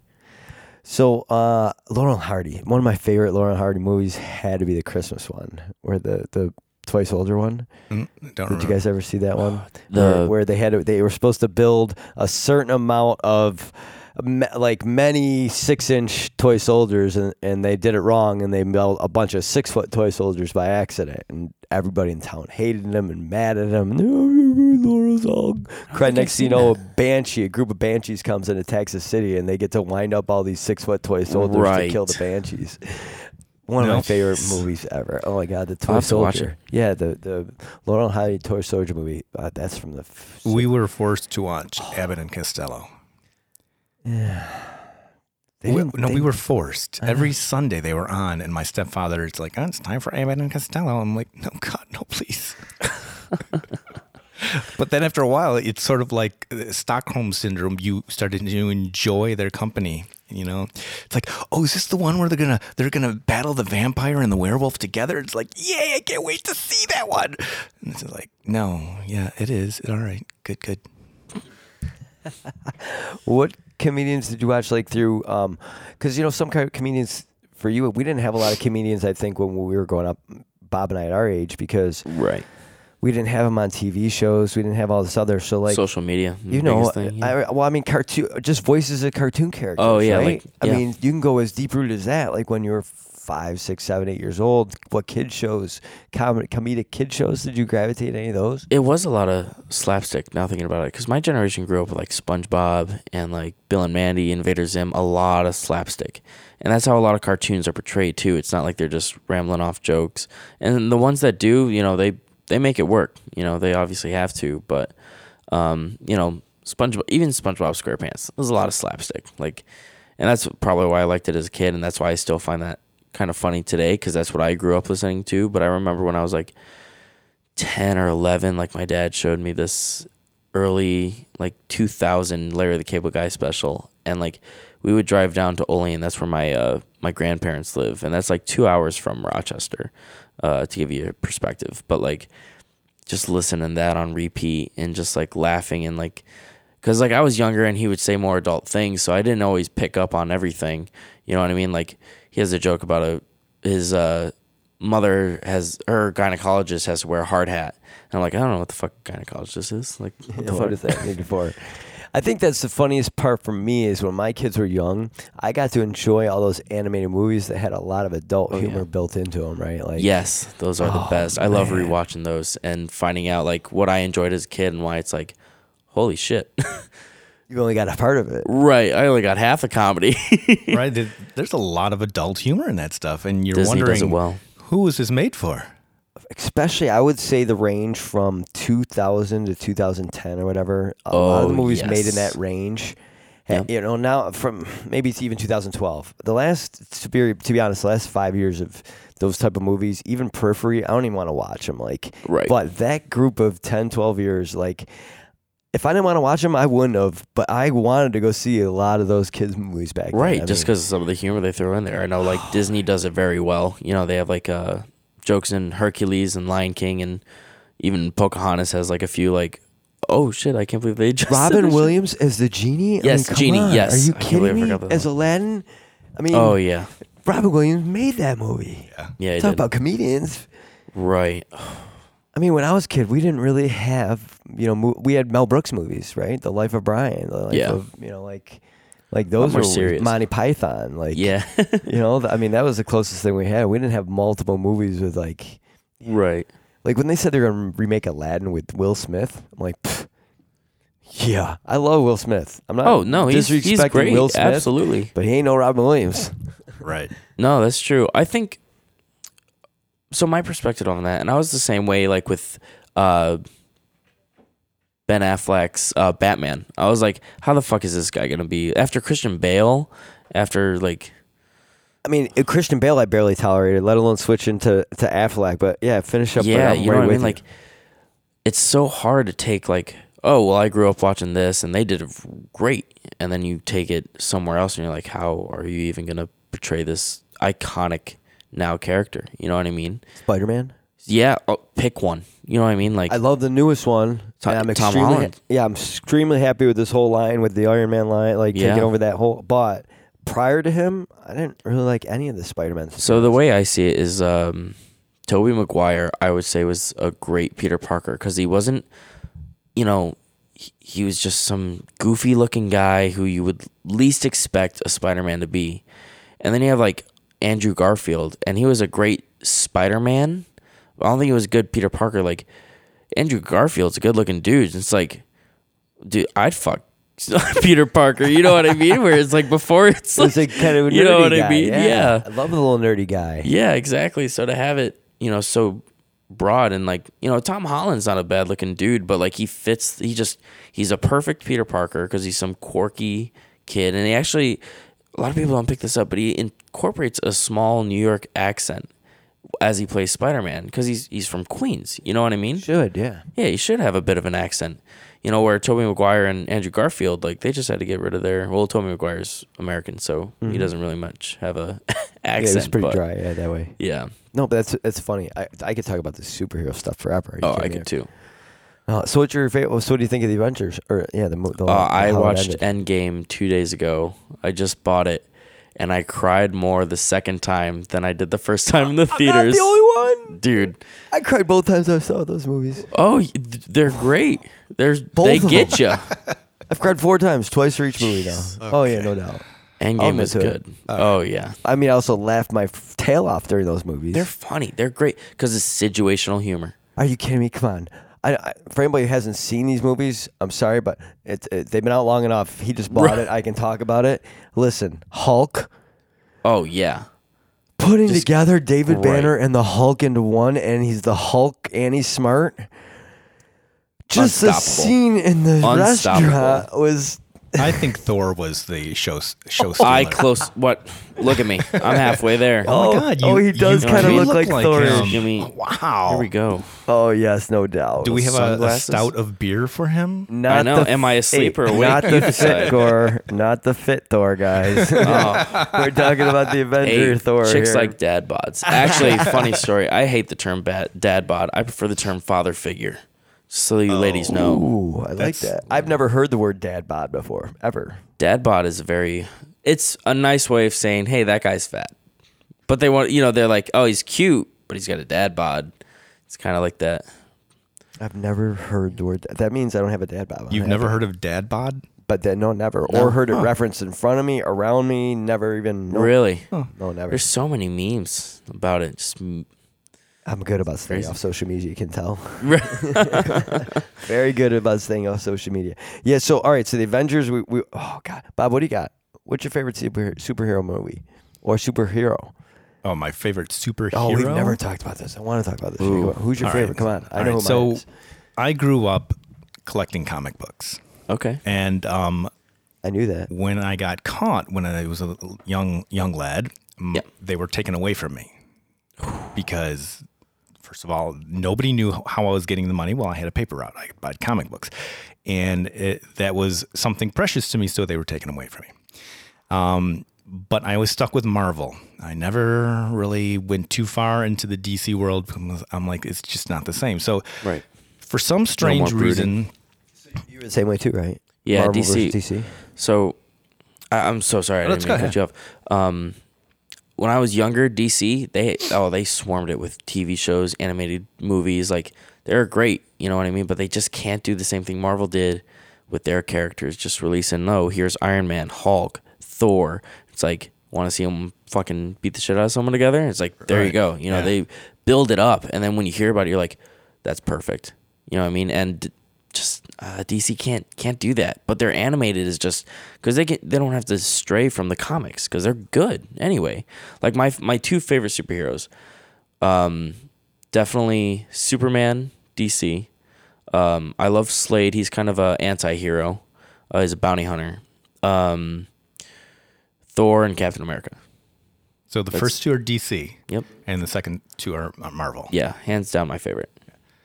So I would, it's strange, I geared toward Reed Richards of the Fantastic Four. Yeah. I'm like, he is so cool with that gray and black hair, and I Yeah. can't wait. That's Slick. DC, right? DC. No, that's Yep. Marvel. Oh yeah, sorry. Fantastic Four is Marvel. Oh, the Marvel? Yeah. And I'm like, I can't wait to get that gray hair Why on the the heck side. wasn't the Fantastic Four with the Avengers then? Because Sony owned it. Yeah, they don't have the rights. Wait So, wait a second. Stan I Lee- thought that superheroes on the planet could all ban no matter what. Oh, movie studios control all their powers? What's Yeah, different brand. I hate it. It's annoying. Yeah, Sorry to interrupt. Marvel was not smart by splitting their characters and selling them off to different companies. Well, you got to imagine too. At the time, it wasn't as big as it is today. So it's just like, oh, someone wants to use my character that they like, please, go for it. And that's why they would be branched off. Spider-Man with Sony. Have you ever seen the earlier Captain America movies? They are horrible. I've seen snippets, parts of it. Horrible. Yeah. I've only seen one of them, I think, when I was Yeah. a kid. Yeah, I agree with that. So you definitely Marvel. Definitely Marvel. So you saw all the Avengers. Have you seen all the Marvel movies Yes, or I have. majority? Yeah, I did not like Captain Marvel. I haven't seen that one yet. I feel- And it was I just- feel bad I haven't seen that one yet. I So won't when her spoil character anything. popped in, I was like, who, Who's what, she? where, Yeah. when, how? Like, I That didn't was realize. actually a split between DC and Marvel. They fought over that character, and DC won the rights to the actual character. It's a male. It's about this young boy who he protects someone at school, and this wizard grants him the powers that he used to have. So that's why he says all he has to do is say Shazam, and then he snaps. The Shazam movie. That's the character called Captain Marvel. Oh, I didn't know that. I thought it was Shazam. Shazam's a real first name is Captain his first superhero name is Captain Marvel, and then it was split between DC and Marvel kept the name Captain Marvel, played by the girl. Brie Olson, or no, not burning Brie hair- Olson. the burning hair girl. I forget her name. Yes. know her So name either, Carol but that's okay. Danvers, and then you have Shazam, which is this kid, and they got the rights to the actual physical character. So Marvel was just one name. So when I was a kid, the DC and the whole Hall of Justice was always obviously bigger than the Marvel in general. Early cartoons, that kind of stuff, Wonder Right. Woman, Wonder Twin powers, all that stuff. Yep. But at the end of the day, I can't believe if you would ask me as a kid if I'd been more excited about a Legion Of Doom. a movie or a Marvel movie like Justice the Avengers. League or the I would Avengers. have expected the Justice League for me to say as a kid. Justice League, I couldn't wait to see it, but yeah, Marvel Superman, just came. Martian Manhunter. Yeah, Yeah. that's really intriguing to me. I need now we need all those. It's now the Aquaman movie came out, right? And he's DC, Yeah. right? Yep. Yep. and we need to have a DC collection like Well, didn't they have that with Batman versus Superman? kind of, right? That was that was like the intro to like the Justice League, and like a lot of people didn't like it, but I honestly didn't think it was like that bad. Like, I just didn't like the premise. I guess it seemed like, I don't know. I enjoyed the movie whole once I saw Doomsday. it, Yeah, but it was almost like what I was expecting, and then what everybody was talking about was ruining the fact that I just wasn't going to watch the Right. movie and take it for what it was, right? right, exactly. And that's what I hate about people too. Is like they're like, why don't you just take it for what it is? Appreciate it. You know, it's not a bad piece of content. Like, just, I mean, if you really don't like it, that's fine. But like, take it for what it is. Don't rip it apart, because then you're gonna hate it. You know what I mean? Like, my favorite movies are I love Star Wars. I have a Star Wars tattoo. It's the Boba Fett Mandalorian skull. I have it tattooed on my arm. I got it with my dad. You know, but like, Now, is he a Star Wars fan too, like that? oh, absolutely. I mean, our whole family is like, Yeah. I cannot wait for December. Dude. You see the new trailer for it? Yeah, I saw it in the movie Oh, my theater for God. Avengers. Really? Yeah, I almost jumped out of my seat. Well, they came out with a new one. They came out with a new Oh, one they like a have? couple days ago. Oh, I gotta yeah, see it. it's so good. Are you going to get the Disney Disney downloading? I'm going to the Oh, movie Disney theater. Plus on Hulu, Yeah. right? To watch The Mandalorian. Yeah, that looks really oh, good. yeah, it Why, does. what's Mandalorian? What's it?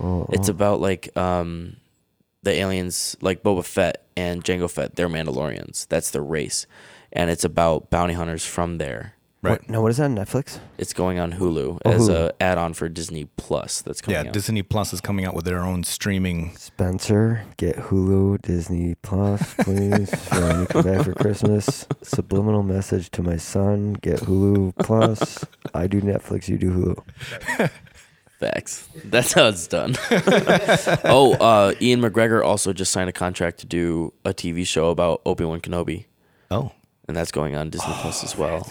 Yeah, Oh, Disney Plus. Why do you have to eat my money up in the I know. Tell me about it. Well, when you Although own for Star Marvel, Wars, I can move Star away. Wars, Well, Disney Plus, speaking of that, they're going to do Wanda and Vision. If Black you Widow as well.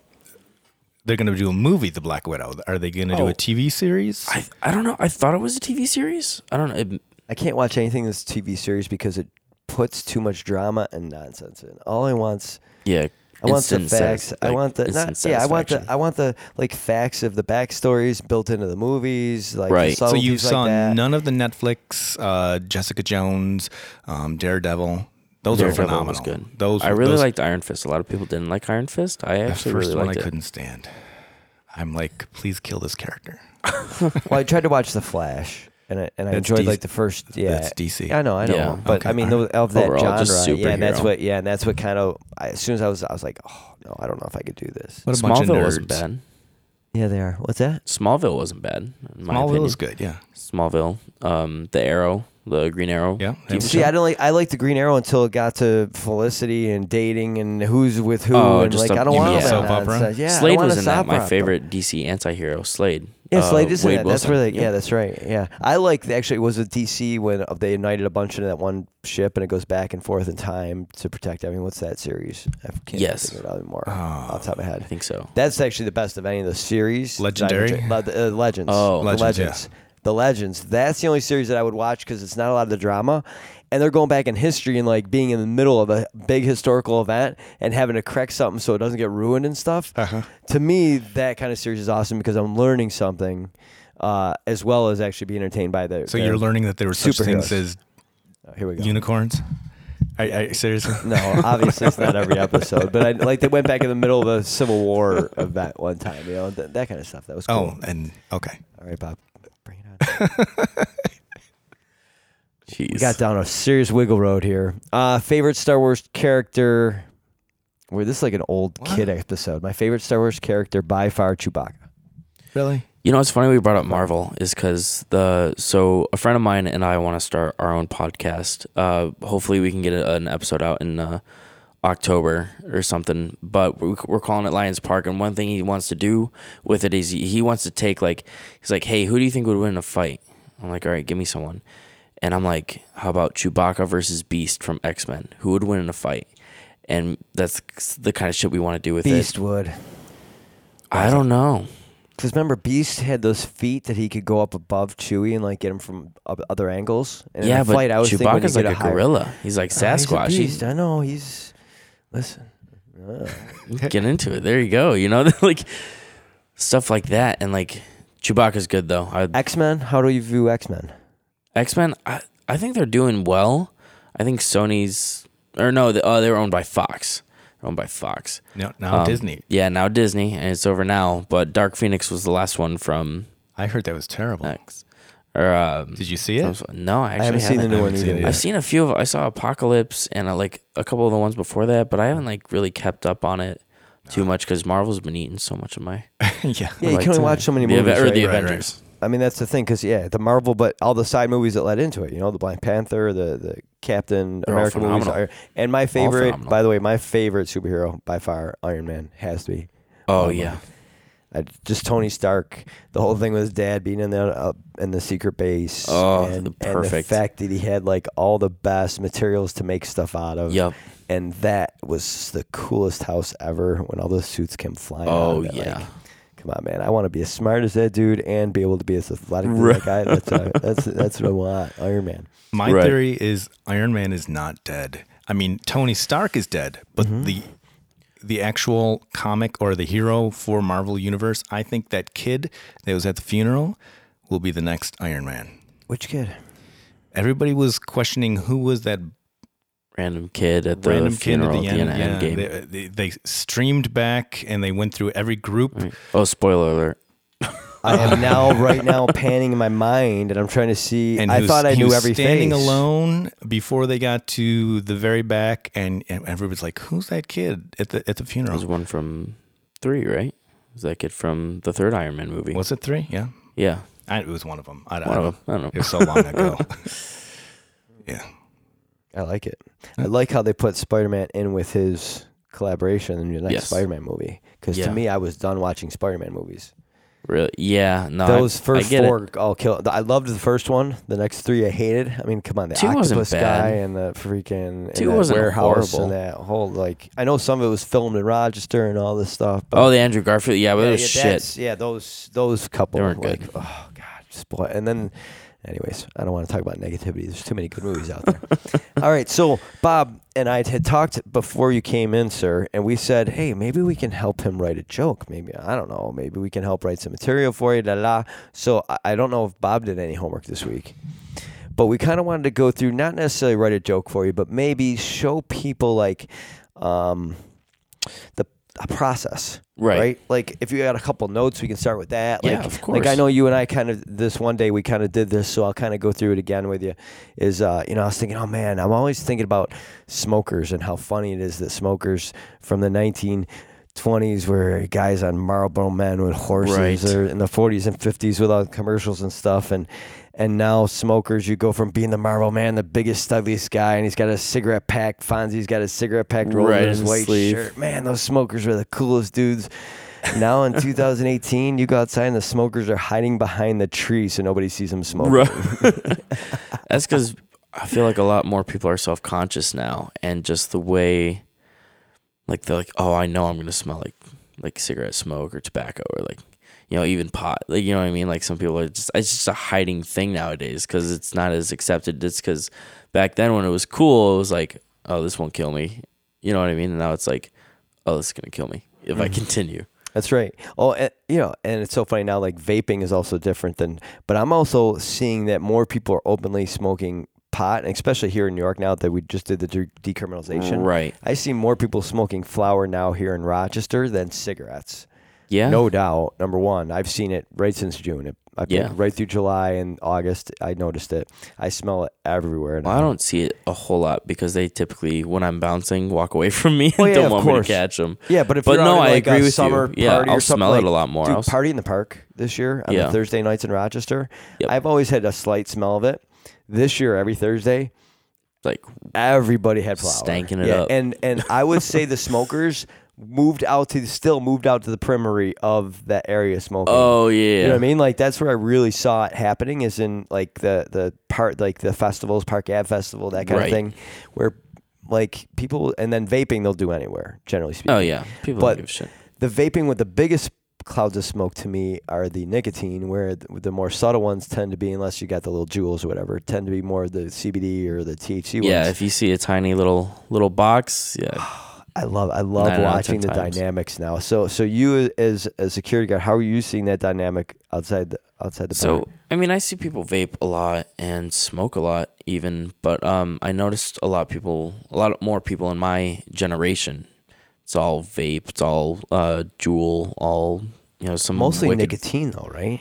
I wouldn't even say. Well, it's all nicotine. It's all nicotine, but in terms of like tobacco, a lot less. People want some fruity flavor. Like I used to have one, and it was like pancakes and syrup, and like people want like a taste other than tobacco.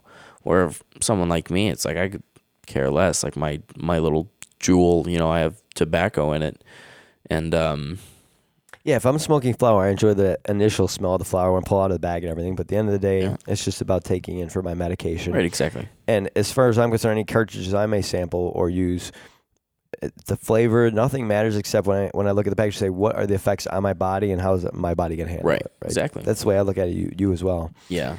But that's not what you generally see. Right. So I was talking about with Jacob about one time out at the bar, like, hey, you got to make that into a joke. Like you got to the whole smoking thing, like right then a joke. So if someone came up to you and gave you that idea, you hadn't thought about how do you go next with that, like the process. What I do is like I think the biggest thing is like when I take notes, they're all like punchlines to a joke, and then I'll try to think of like, okay, how can I incorporate this like into a bit? So like. One I'm working on right now, I work with this guy in a kitchen. I work at TC Hooligans. It's a bar restaurant out here in upstate New York, or Rochester mostly. But, someone was asking him to do something. And they're like, you have to do this. And, his name Howard, he's a good dude, is just like, I'm not going to do it. And then the boss is like, told him, he has to do it because he's telling him to and all this. And Howard replies with, motherfucker, the only things I have to do in life are be black and die. And I lost it. So, like, I'll write that down, the situation.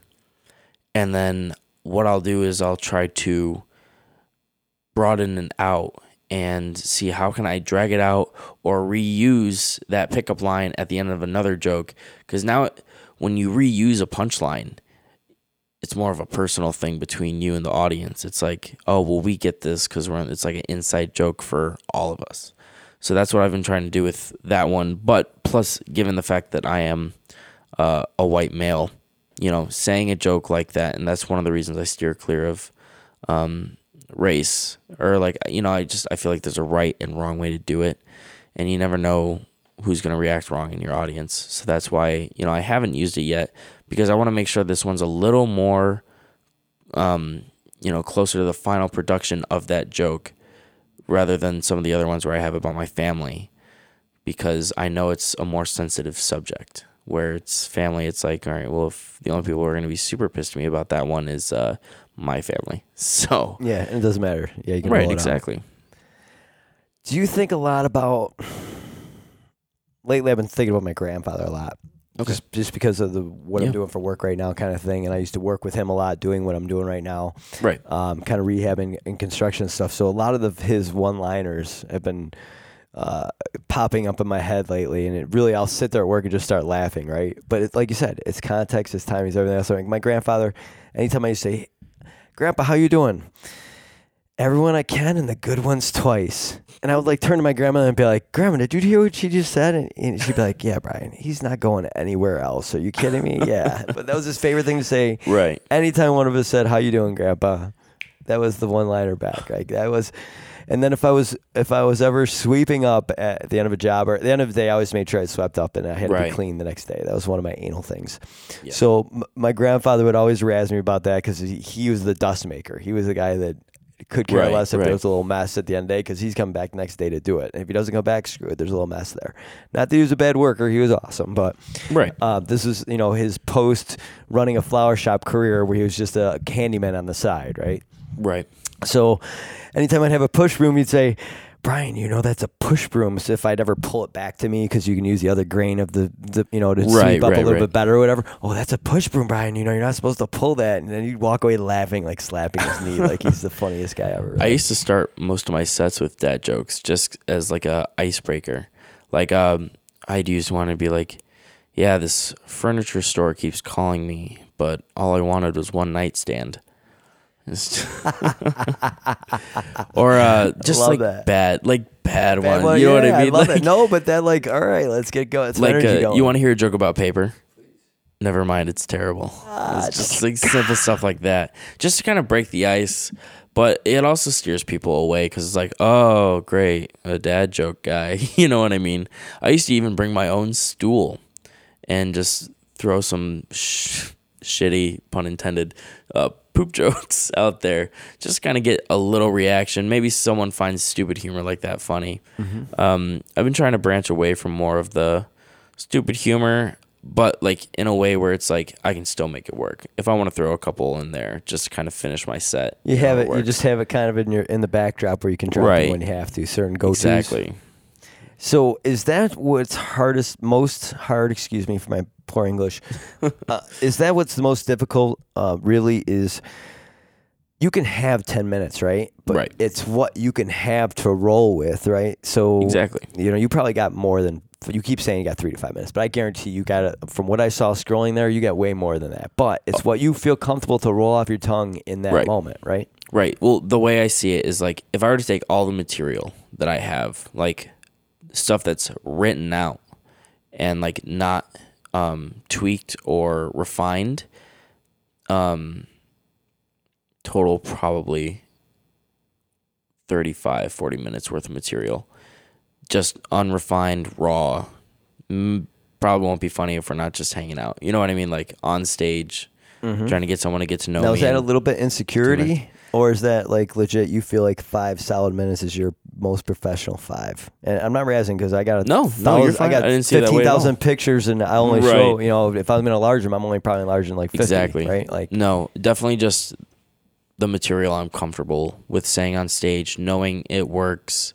Like I said, I'm working on this Canada one right now. The one I'm trying to use on stage more because what I'm trying to, I wrote it for the 4th of July actually, and just talked about how like in my mind, like I believe in a wall provided it's on the northern border, and like to like stop the moose from coming in and killing us, and the only thing we should allow through is Tim Hortons, and like, but I try to keep it and going on to like, if you don't think we don't live in the greatest country on earth, like you're mistaken, and let me show you why.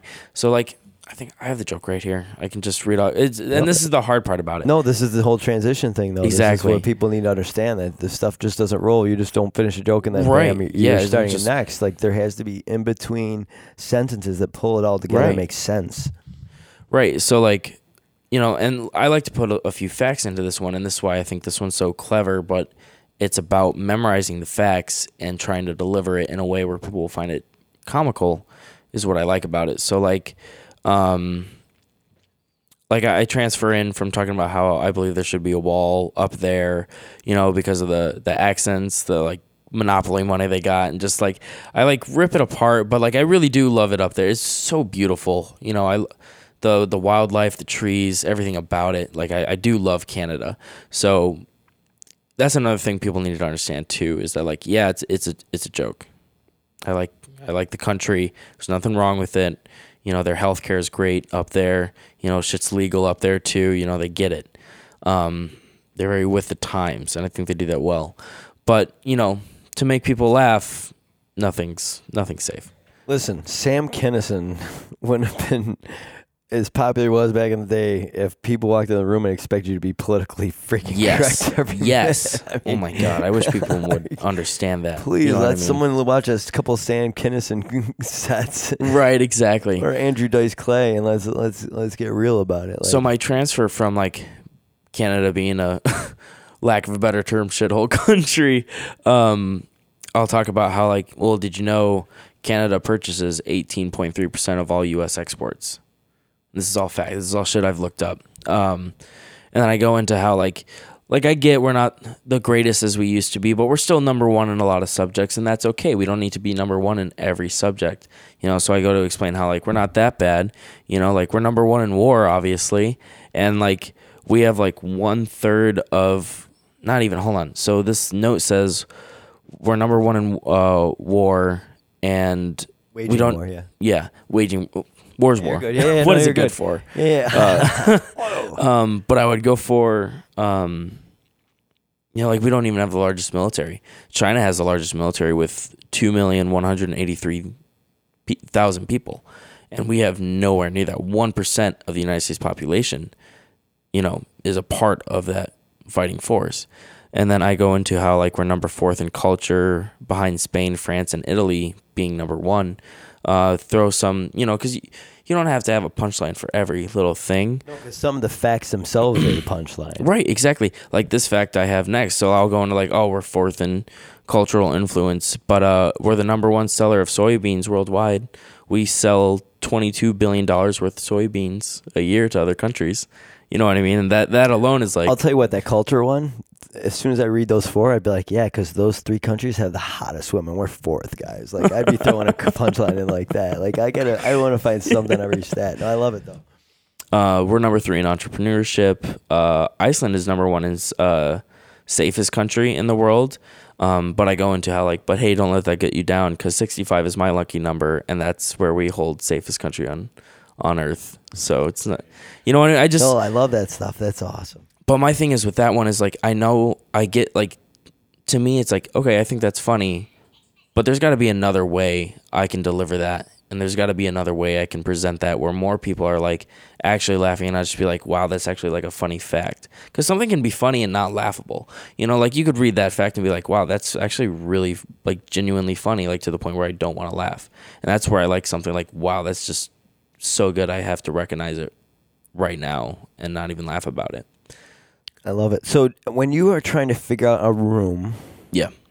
do you have a certain set of like 5 jokes that you'll tell to kind of gauge where the room is to know what angle you're going to take? Yeah. So when I do my 3 to 5 minute set, there's probably 3, 4, maybe even 5 jokes total in it. So what I do is I'll kind of throw in like, hey, this one's a little more fucked up or has a fucked up part of it, and I'll throw it in there. And based on that reaction, I actually did this last week, based on that reaction from that joke, I'll see if I'll tell like a really like kind of, whoa, why don't you chill the fuck out kind of joke. So like for one I have is like, I talk about how my pickup lines are just withering away to nothing, like it's just, they're going downhill, and I, bring up how it's much like my erectile dysfunction, it's just going down from here, and that's just part of the joke, ladies. Let me just throw that out there. We're not cutting that out, Justin. Keep that in there. Trying to limit the field. Right.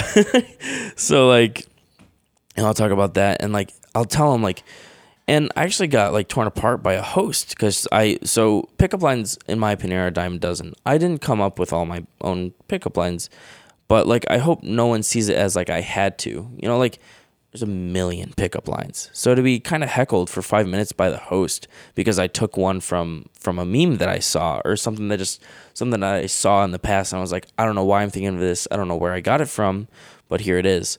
So like I'll throw like I don't even remember which ones are memes and which ones aren't, or just something they came from. So like one is like, hey girl, you like whales? Fancy a humpback at my place? It's like a shitty pickup line. Or what's another one? I did come up with the Star Wars one though, and I saved that one for last, and that's kind of like the whoa kind of joke where I gauge it's like, okay, if they're gonna wow this, they're not gonna like this other one. Yeah, I was curious about that. You know what I mean? So like I'll go into, and it's Star Wars, which is great. So like I'll pretend to like go up to a chick, and I'll start it with like, I actually had a drink poured on me the other day. I walked up to this girl and I go, hey, I'm a fully functional Death Star, and with your permission, I'd love to blow up your anus. Oh my God. And then she pours her drink on me and walks away, and really thinking about it, I poured my own drink on myself too because I hated myself after I said that.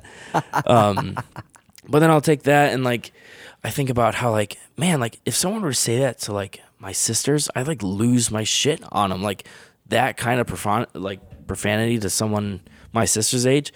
But my sisters, no, they're awesome. They're really good sports. But the jokes I have about them are great. Like my youngest sister, she's really cool. She started dancing when she was like 3 years old, but most places have like a K through 12 program. So after she graduated high school, she kind of fell off from it and didn't do it for a while. But recently, in the last year or so, she started to get like way more back into it. She started doing like solo flash mobs and getting her into her own like interpretive dance. It might just be the epilepsy, but I'm very proud of her for it. Keep the weed away from her. Otherwise she won't go perform. Yeah, she can't do any of that. No, but like my sister has epilepsy, and then I joke about like I'll throw something in there for me, something that goes along with it. My brother has ADHD with her epilepsy, and my youngest sister, absolute worst. She has resting bitch face, so she can't go anywhere. Worst. I love it. Funny stuff. Bob, what do you got? Did you have anything written for him? A joke to provide? What do you got? Did you do any homework for this week? Well, so last week you told us that there was going to be a comedian on board this week, and I'm like, wow, an entire week in which Brian gives me a heads up as to who's going to be on the show, and I'm like, that's so different for Brian. I like to fly by the seat of our pants around here. So I'm thinking about it, and it's like, what is a good act? What would be a good act? And I'm thinking, comedy is not easy. Comedy is challenging. It's hard to think about delivery, topic. Yeah. Chris Farley was great at it. And I streamed through so many different things as to which tangent I wanted to explore, and it's just like, it's too much. Unless you're on stage, unless you're rehearsing and all this, I don't know if you could really deliver it unless you have the experience. And right, and that's and sometimes comedians will make up an experience to fit it. Like not all of them. A lot of them just tell good stories and they're believable. I don't know if half of them are real, half of them are fake, but that's why they're so good. Like I have a fake story, and it's the first one I ever written about getting pulled over. It was the be black and die joke I was telling you I'm working on right now, the one I want to refine more before I like actually perform it on stage. But I made up a story where I got pulled over by a cop, and he goes, license registration. He goes, I pulled you over. And I'm just like, no, I have no idea. He goes, well, you're going 45 and 35. You can't do that. I go, why? And he goes, because it's against the law. Like, you cannot do that. And I go, motherfucker, the only things I have to do in life are be black and die. And that's why I want to work on it, because it's like, oh, a white guy's saying this. You know what I mean? Like, you people are, figure out something else. It's like, it gets a chuckle, it gets a little, extra air out the nose. But like, I really want to make sure it's something that will work well. No one's going to get pissed off, after. So that one's a challenge for me. Yeah. And what sucks about it being a challenge is because I get how sensitive topics are. Race obviously being one of them. It's huge. You know what I mean? So like the last thing I ever want to do is someone be like, that guy's racist. It's like, I don't want to interpret it that way. I want to interpret it that I find something humorous. And regardless of what it is, I like to incorporate humorous things in my own life. Doesn't matter who I heard it from. Obviously, I would never use something like that on stage and then proclaim it as my own, because I don't want to steal anything. I mean, the pickup lines, that's a dime a dozen. Like, get over it. You know what I mean? Like, there's so fucking many of them. Same with dad jokes. But they're funny. Yeah. It's not like they're bad, like, they're bad pickup lines, but they're funny. You know what I mean? At the end of the day, that's my little tangent. we need to be able to laugh every day. Yeah. We need to be able to maybe cry. If you cry, there's nothing wrong with it. It's healthy, right? And you got to be able to dance a little bit. Yeah, 100%. Right? If Brian you can do loves those things, dancing. those are my three things, right? And humor has to be there, which means you have to maybe push that boundary. Take things a little less seriously, everybody. Like, right. Things are funny. Like, even things that aren't funny, we can make funny to try and get through it a little bit, all together, hugging with love and emotion. Biggest reason I did this, right? Because it helps. I can make someone else laugh at something that was painful for me, and that's fine. I wouldn't say it if I didn't want you to laugh about it. It's funny. Yeah. Like I got heckled once after I came off stage, And this gentleman came up to me. He goes, "Hey, that wasn't fucking funny." I go, "Whoa, which one?" And he's like, "No, that's funny." He's like, but he's like shaking too. He's like, "That epilepsy joke. I've had epilepsy my whole life." I'm like, "Dude, you're in a gold mine right now, and you're not using it." So he like tells me, he's like, epilepsy jokes aren't funny. I've had it my whole life. I've broken 3 ribs and both my arms to it. And I'm like, "Geez, bro, like, get a padded house. Like, I don't know what the fuck you want me to tell you about it." Like, and he goes, "You shouldn't cannabis. say that joke." But he went up on stage and did stand up. And I would never tear apart someone for doing stand up. And he gets up there, but he didn't deliver well. It doesn't seem like he practiced. He wasn't the best at it. But he gets off stage and I was like, "Hey man, you should tell some epilepsy jokes. 'Cause last time I checked, they're pretty fucking good." Like, yeah. you know what I mean? It's like, dude, you got to tap into what hurts. Right. Because that's people are shaking laughing. That's what's funny. Yeah, seriously. That's a very good point. A lot of times comedians will pull off their own personal to start. Maybe once they get going, then they have to obviously build off it. But a lot of it's their own personal experiences. It's the easiest thing to write about. It's the easiest thing you have in your mind when you're sitting at a table. Yeah. And that's like, I've been trying to incorporate like more naval stories because I have good ones. I have one, we were sinking, like with the pipe burst in our engine room. There was like 2 feet of water on deck. And while this is going on, we have whales swimming around us. I have pictures of them. They're swimming around us, and the navigator of the ship, he runs what my dad did in the military, like the navigator. That's like his job. So like the path of the ship, the current, all that, like weather, everything. And he's like, including marine life. And he's like, "Captain, we have whales 100 yards out, like they're close to us." And he goes, "I nav belay reports for whales. I'm not concerned about that right now." And he goes, "All right, Captain." And then he comes back. He goes, "Captain Navigator." He goes, "Go ahead, Nav." He goes, "The whales are getting closer. They're like 50 yards out." And the captain goes, he's like, "Hey, I don't care right now about the whales. Like we're trying to fix this pipe. It's what I'm mostly concerned about." And then he comes back, "Captain Navigator." He goes, "What, Nav?" He goes, "The whales are," and then he's cut off, and the captain goes, "I don't give a fuck about the whales. We're sinking." He's like, "Belay all reports." He's like, "All right, Captain." And like it works. It's okay, but it's just being able to refine it is like my biggest issue. Just working on it because not a lot of people have had that experience in the military, so they're not going to get it as much. You know what I mean? But someone who has been, especially naval folk, it's a little easier. It's great because it's a real story. Yeah. I'd want to add the twist that the whale jumped the ship. The whale just jumped the ship. Belay all reports. He's just losing his mind. I love that explosive reaction from people, though. Like across the street from the bar I work at, Public House, there's a bartender there, and me and my buddy fuck with him all the time. We put Baby Shark on. Oh, God. Every time he works, and we'll put it awesome. on repeat. We played it 6 times in one night. Oh, my God. I'd And kill you. we hear him from outside the bar. He's like, "What the fuck?" Like screaming at the top of his lungs. I'm like, Jesus Christ. Like he's pissed. I saw him like punch a beer tab and break it once because he was so pissed because we just played Baby Shark 6-7 times in one night in the course of like an hour. Oh my God. My Uncle Joe, if he wanted to try and drive someone out of a bar, he'd go play like 4 songs he knew that person like in a row on the jukebox. Like, blah, blah, blah, blah, blah, and then go sit down like the same song. Jesus. That was just passive. My Uncle Joe was the nicest guy ever, but there were times where he would just throw the same song on a bunch of times. Right.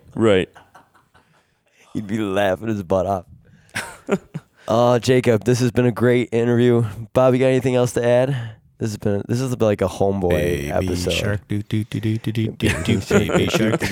I hate hearing it too. My buddy will play it when I'm working. He has the app on his phone, and he'll play it at my place of work from his house, and I'll lose it. I'll like text him like, "What the fuck is wrong with you?" Oh, dude, I never thought about that. I use that app when I go out because I hate people's music, so I'll just take over a jukebox. Like, Right. I have a Dragonfly, and I control like 8 songs in a row, more than any one occasion. Crazy. I've never thought about doing it remotely. Oh, Yeah. That is such a great. I know JD's gonna get twisted with this song. Oh my God. JD is a guy, a bartender there, who's been a very good longtime friend of our family. Baseball player back, used to live with my brother in Orlando back in the day, and he's a bartender. I want to get him back. I gotta figure out what song he hates the most. I'll figure it out for you. I'll text you. I'll let you know. All right, from Jacob and Bob and I, we hope you enjoyed our little comedy episode. We talked about superheroes. We talked about the Navy, which was really cool. We learned about mines and the origination of them, and we learned that Jacob maybe has learned his history a little bit more. Yeah, that's true. But other than that, this is a very great conversation. We appreciate you joining us. Yeah, I appreciate you taking the time out of your day to interview me. Social media for everybody, please tell them. Yes, I was just going to say, if you're looking for content, I'm trying to come up with some more. Be out. If you go on Facebook, it's under Jacob M. Mara. It's a artist comedian page. Instagram is at Mara, Marra comedy. Or you could follow my personal one, which is Mad Dog Mara, periods in between the words. Please go ahead, follow me.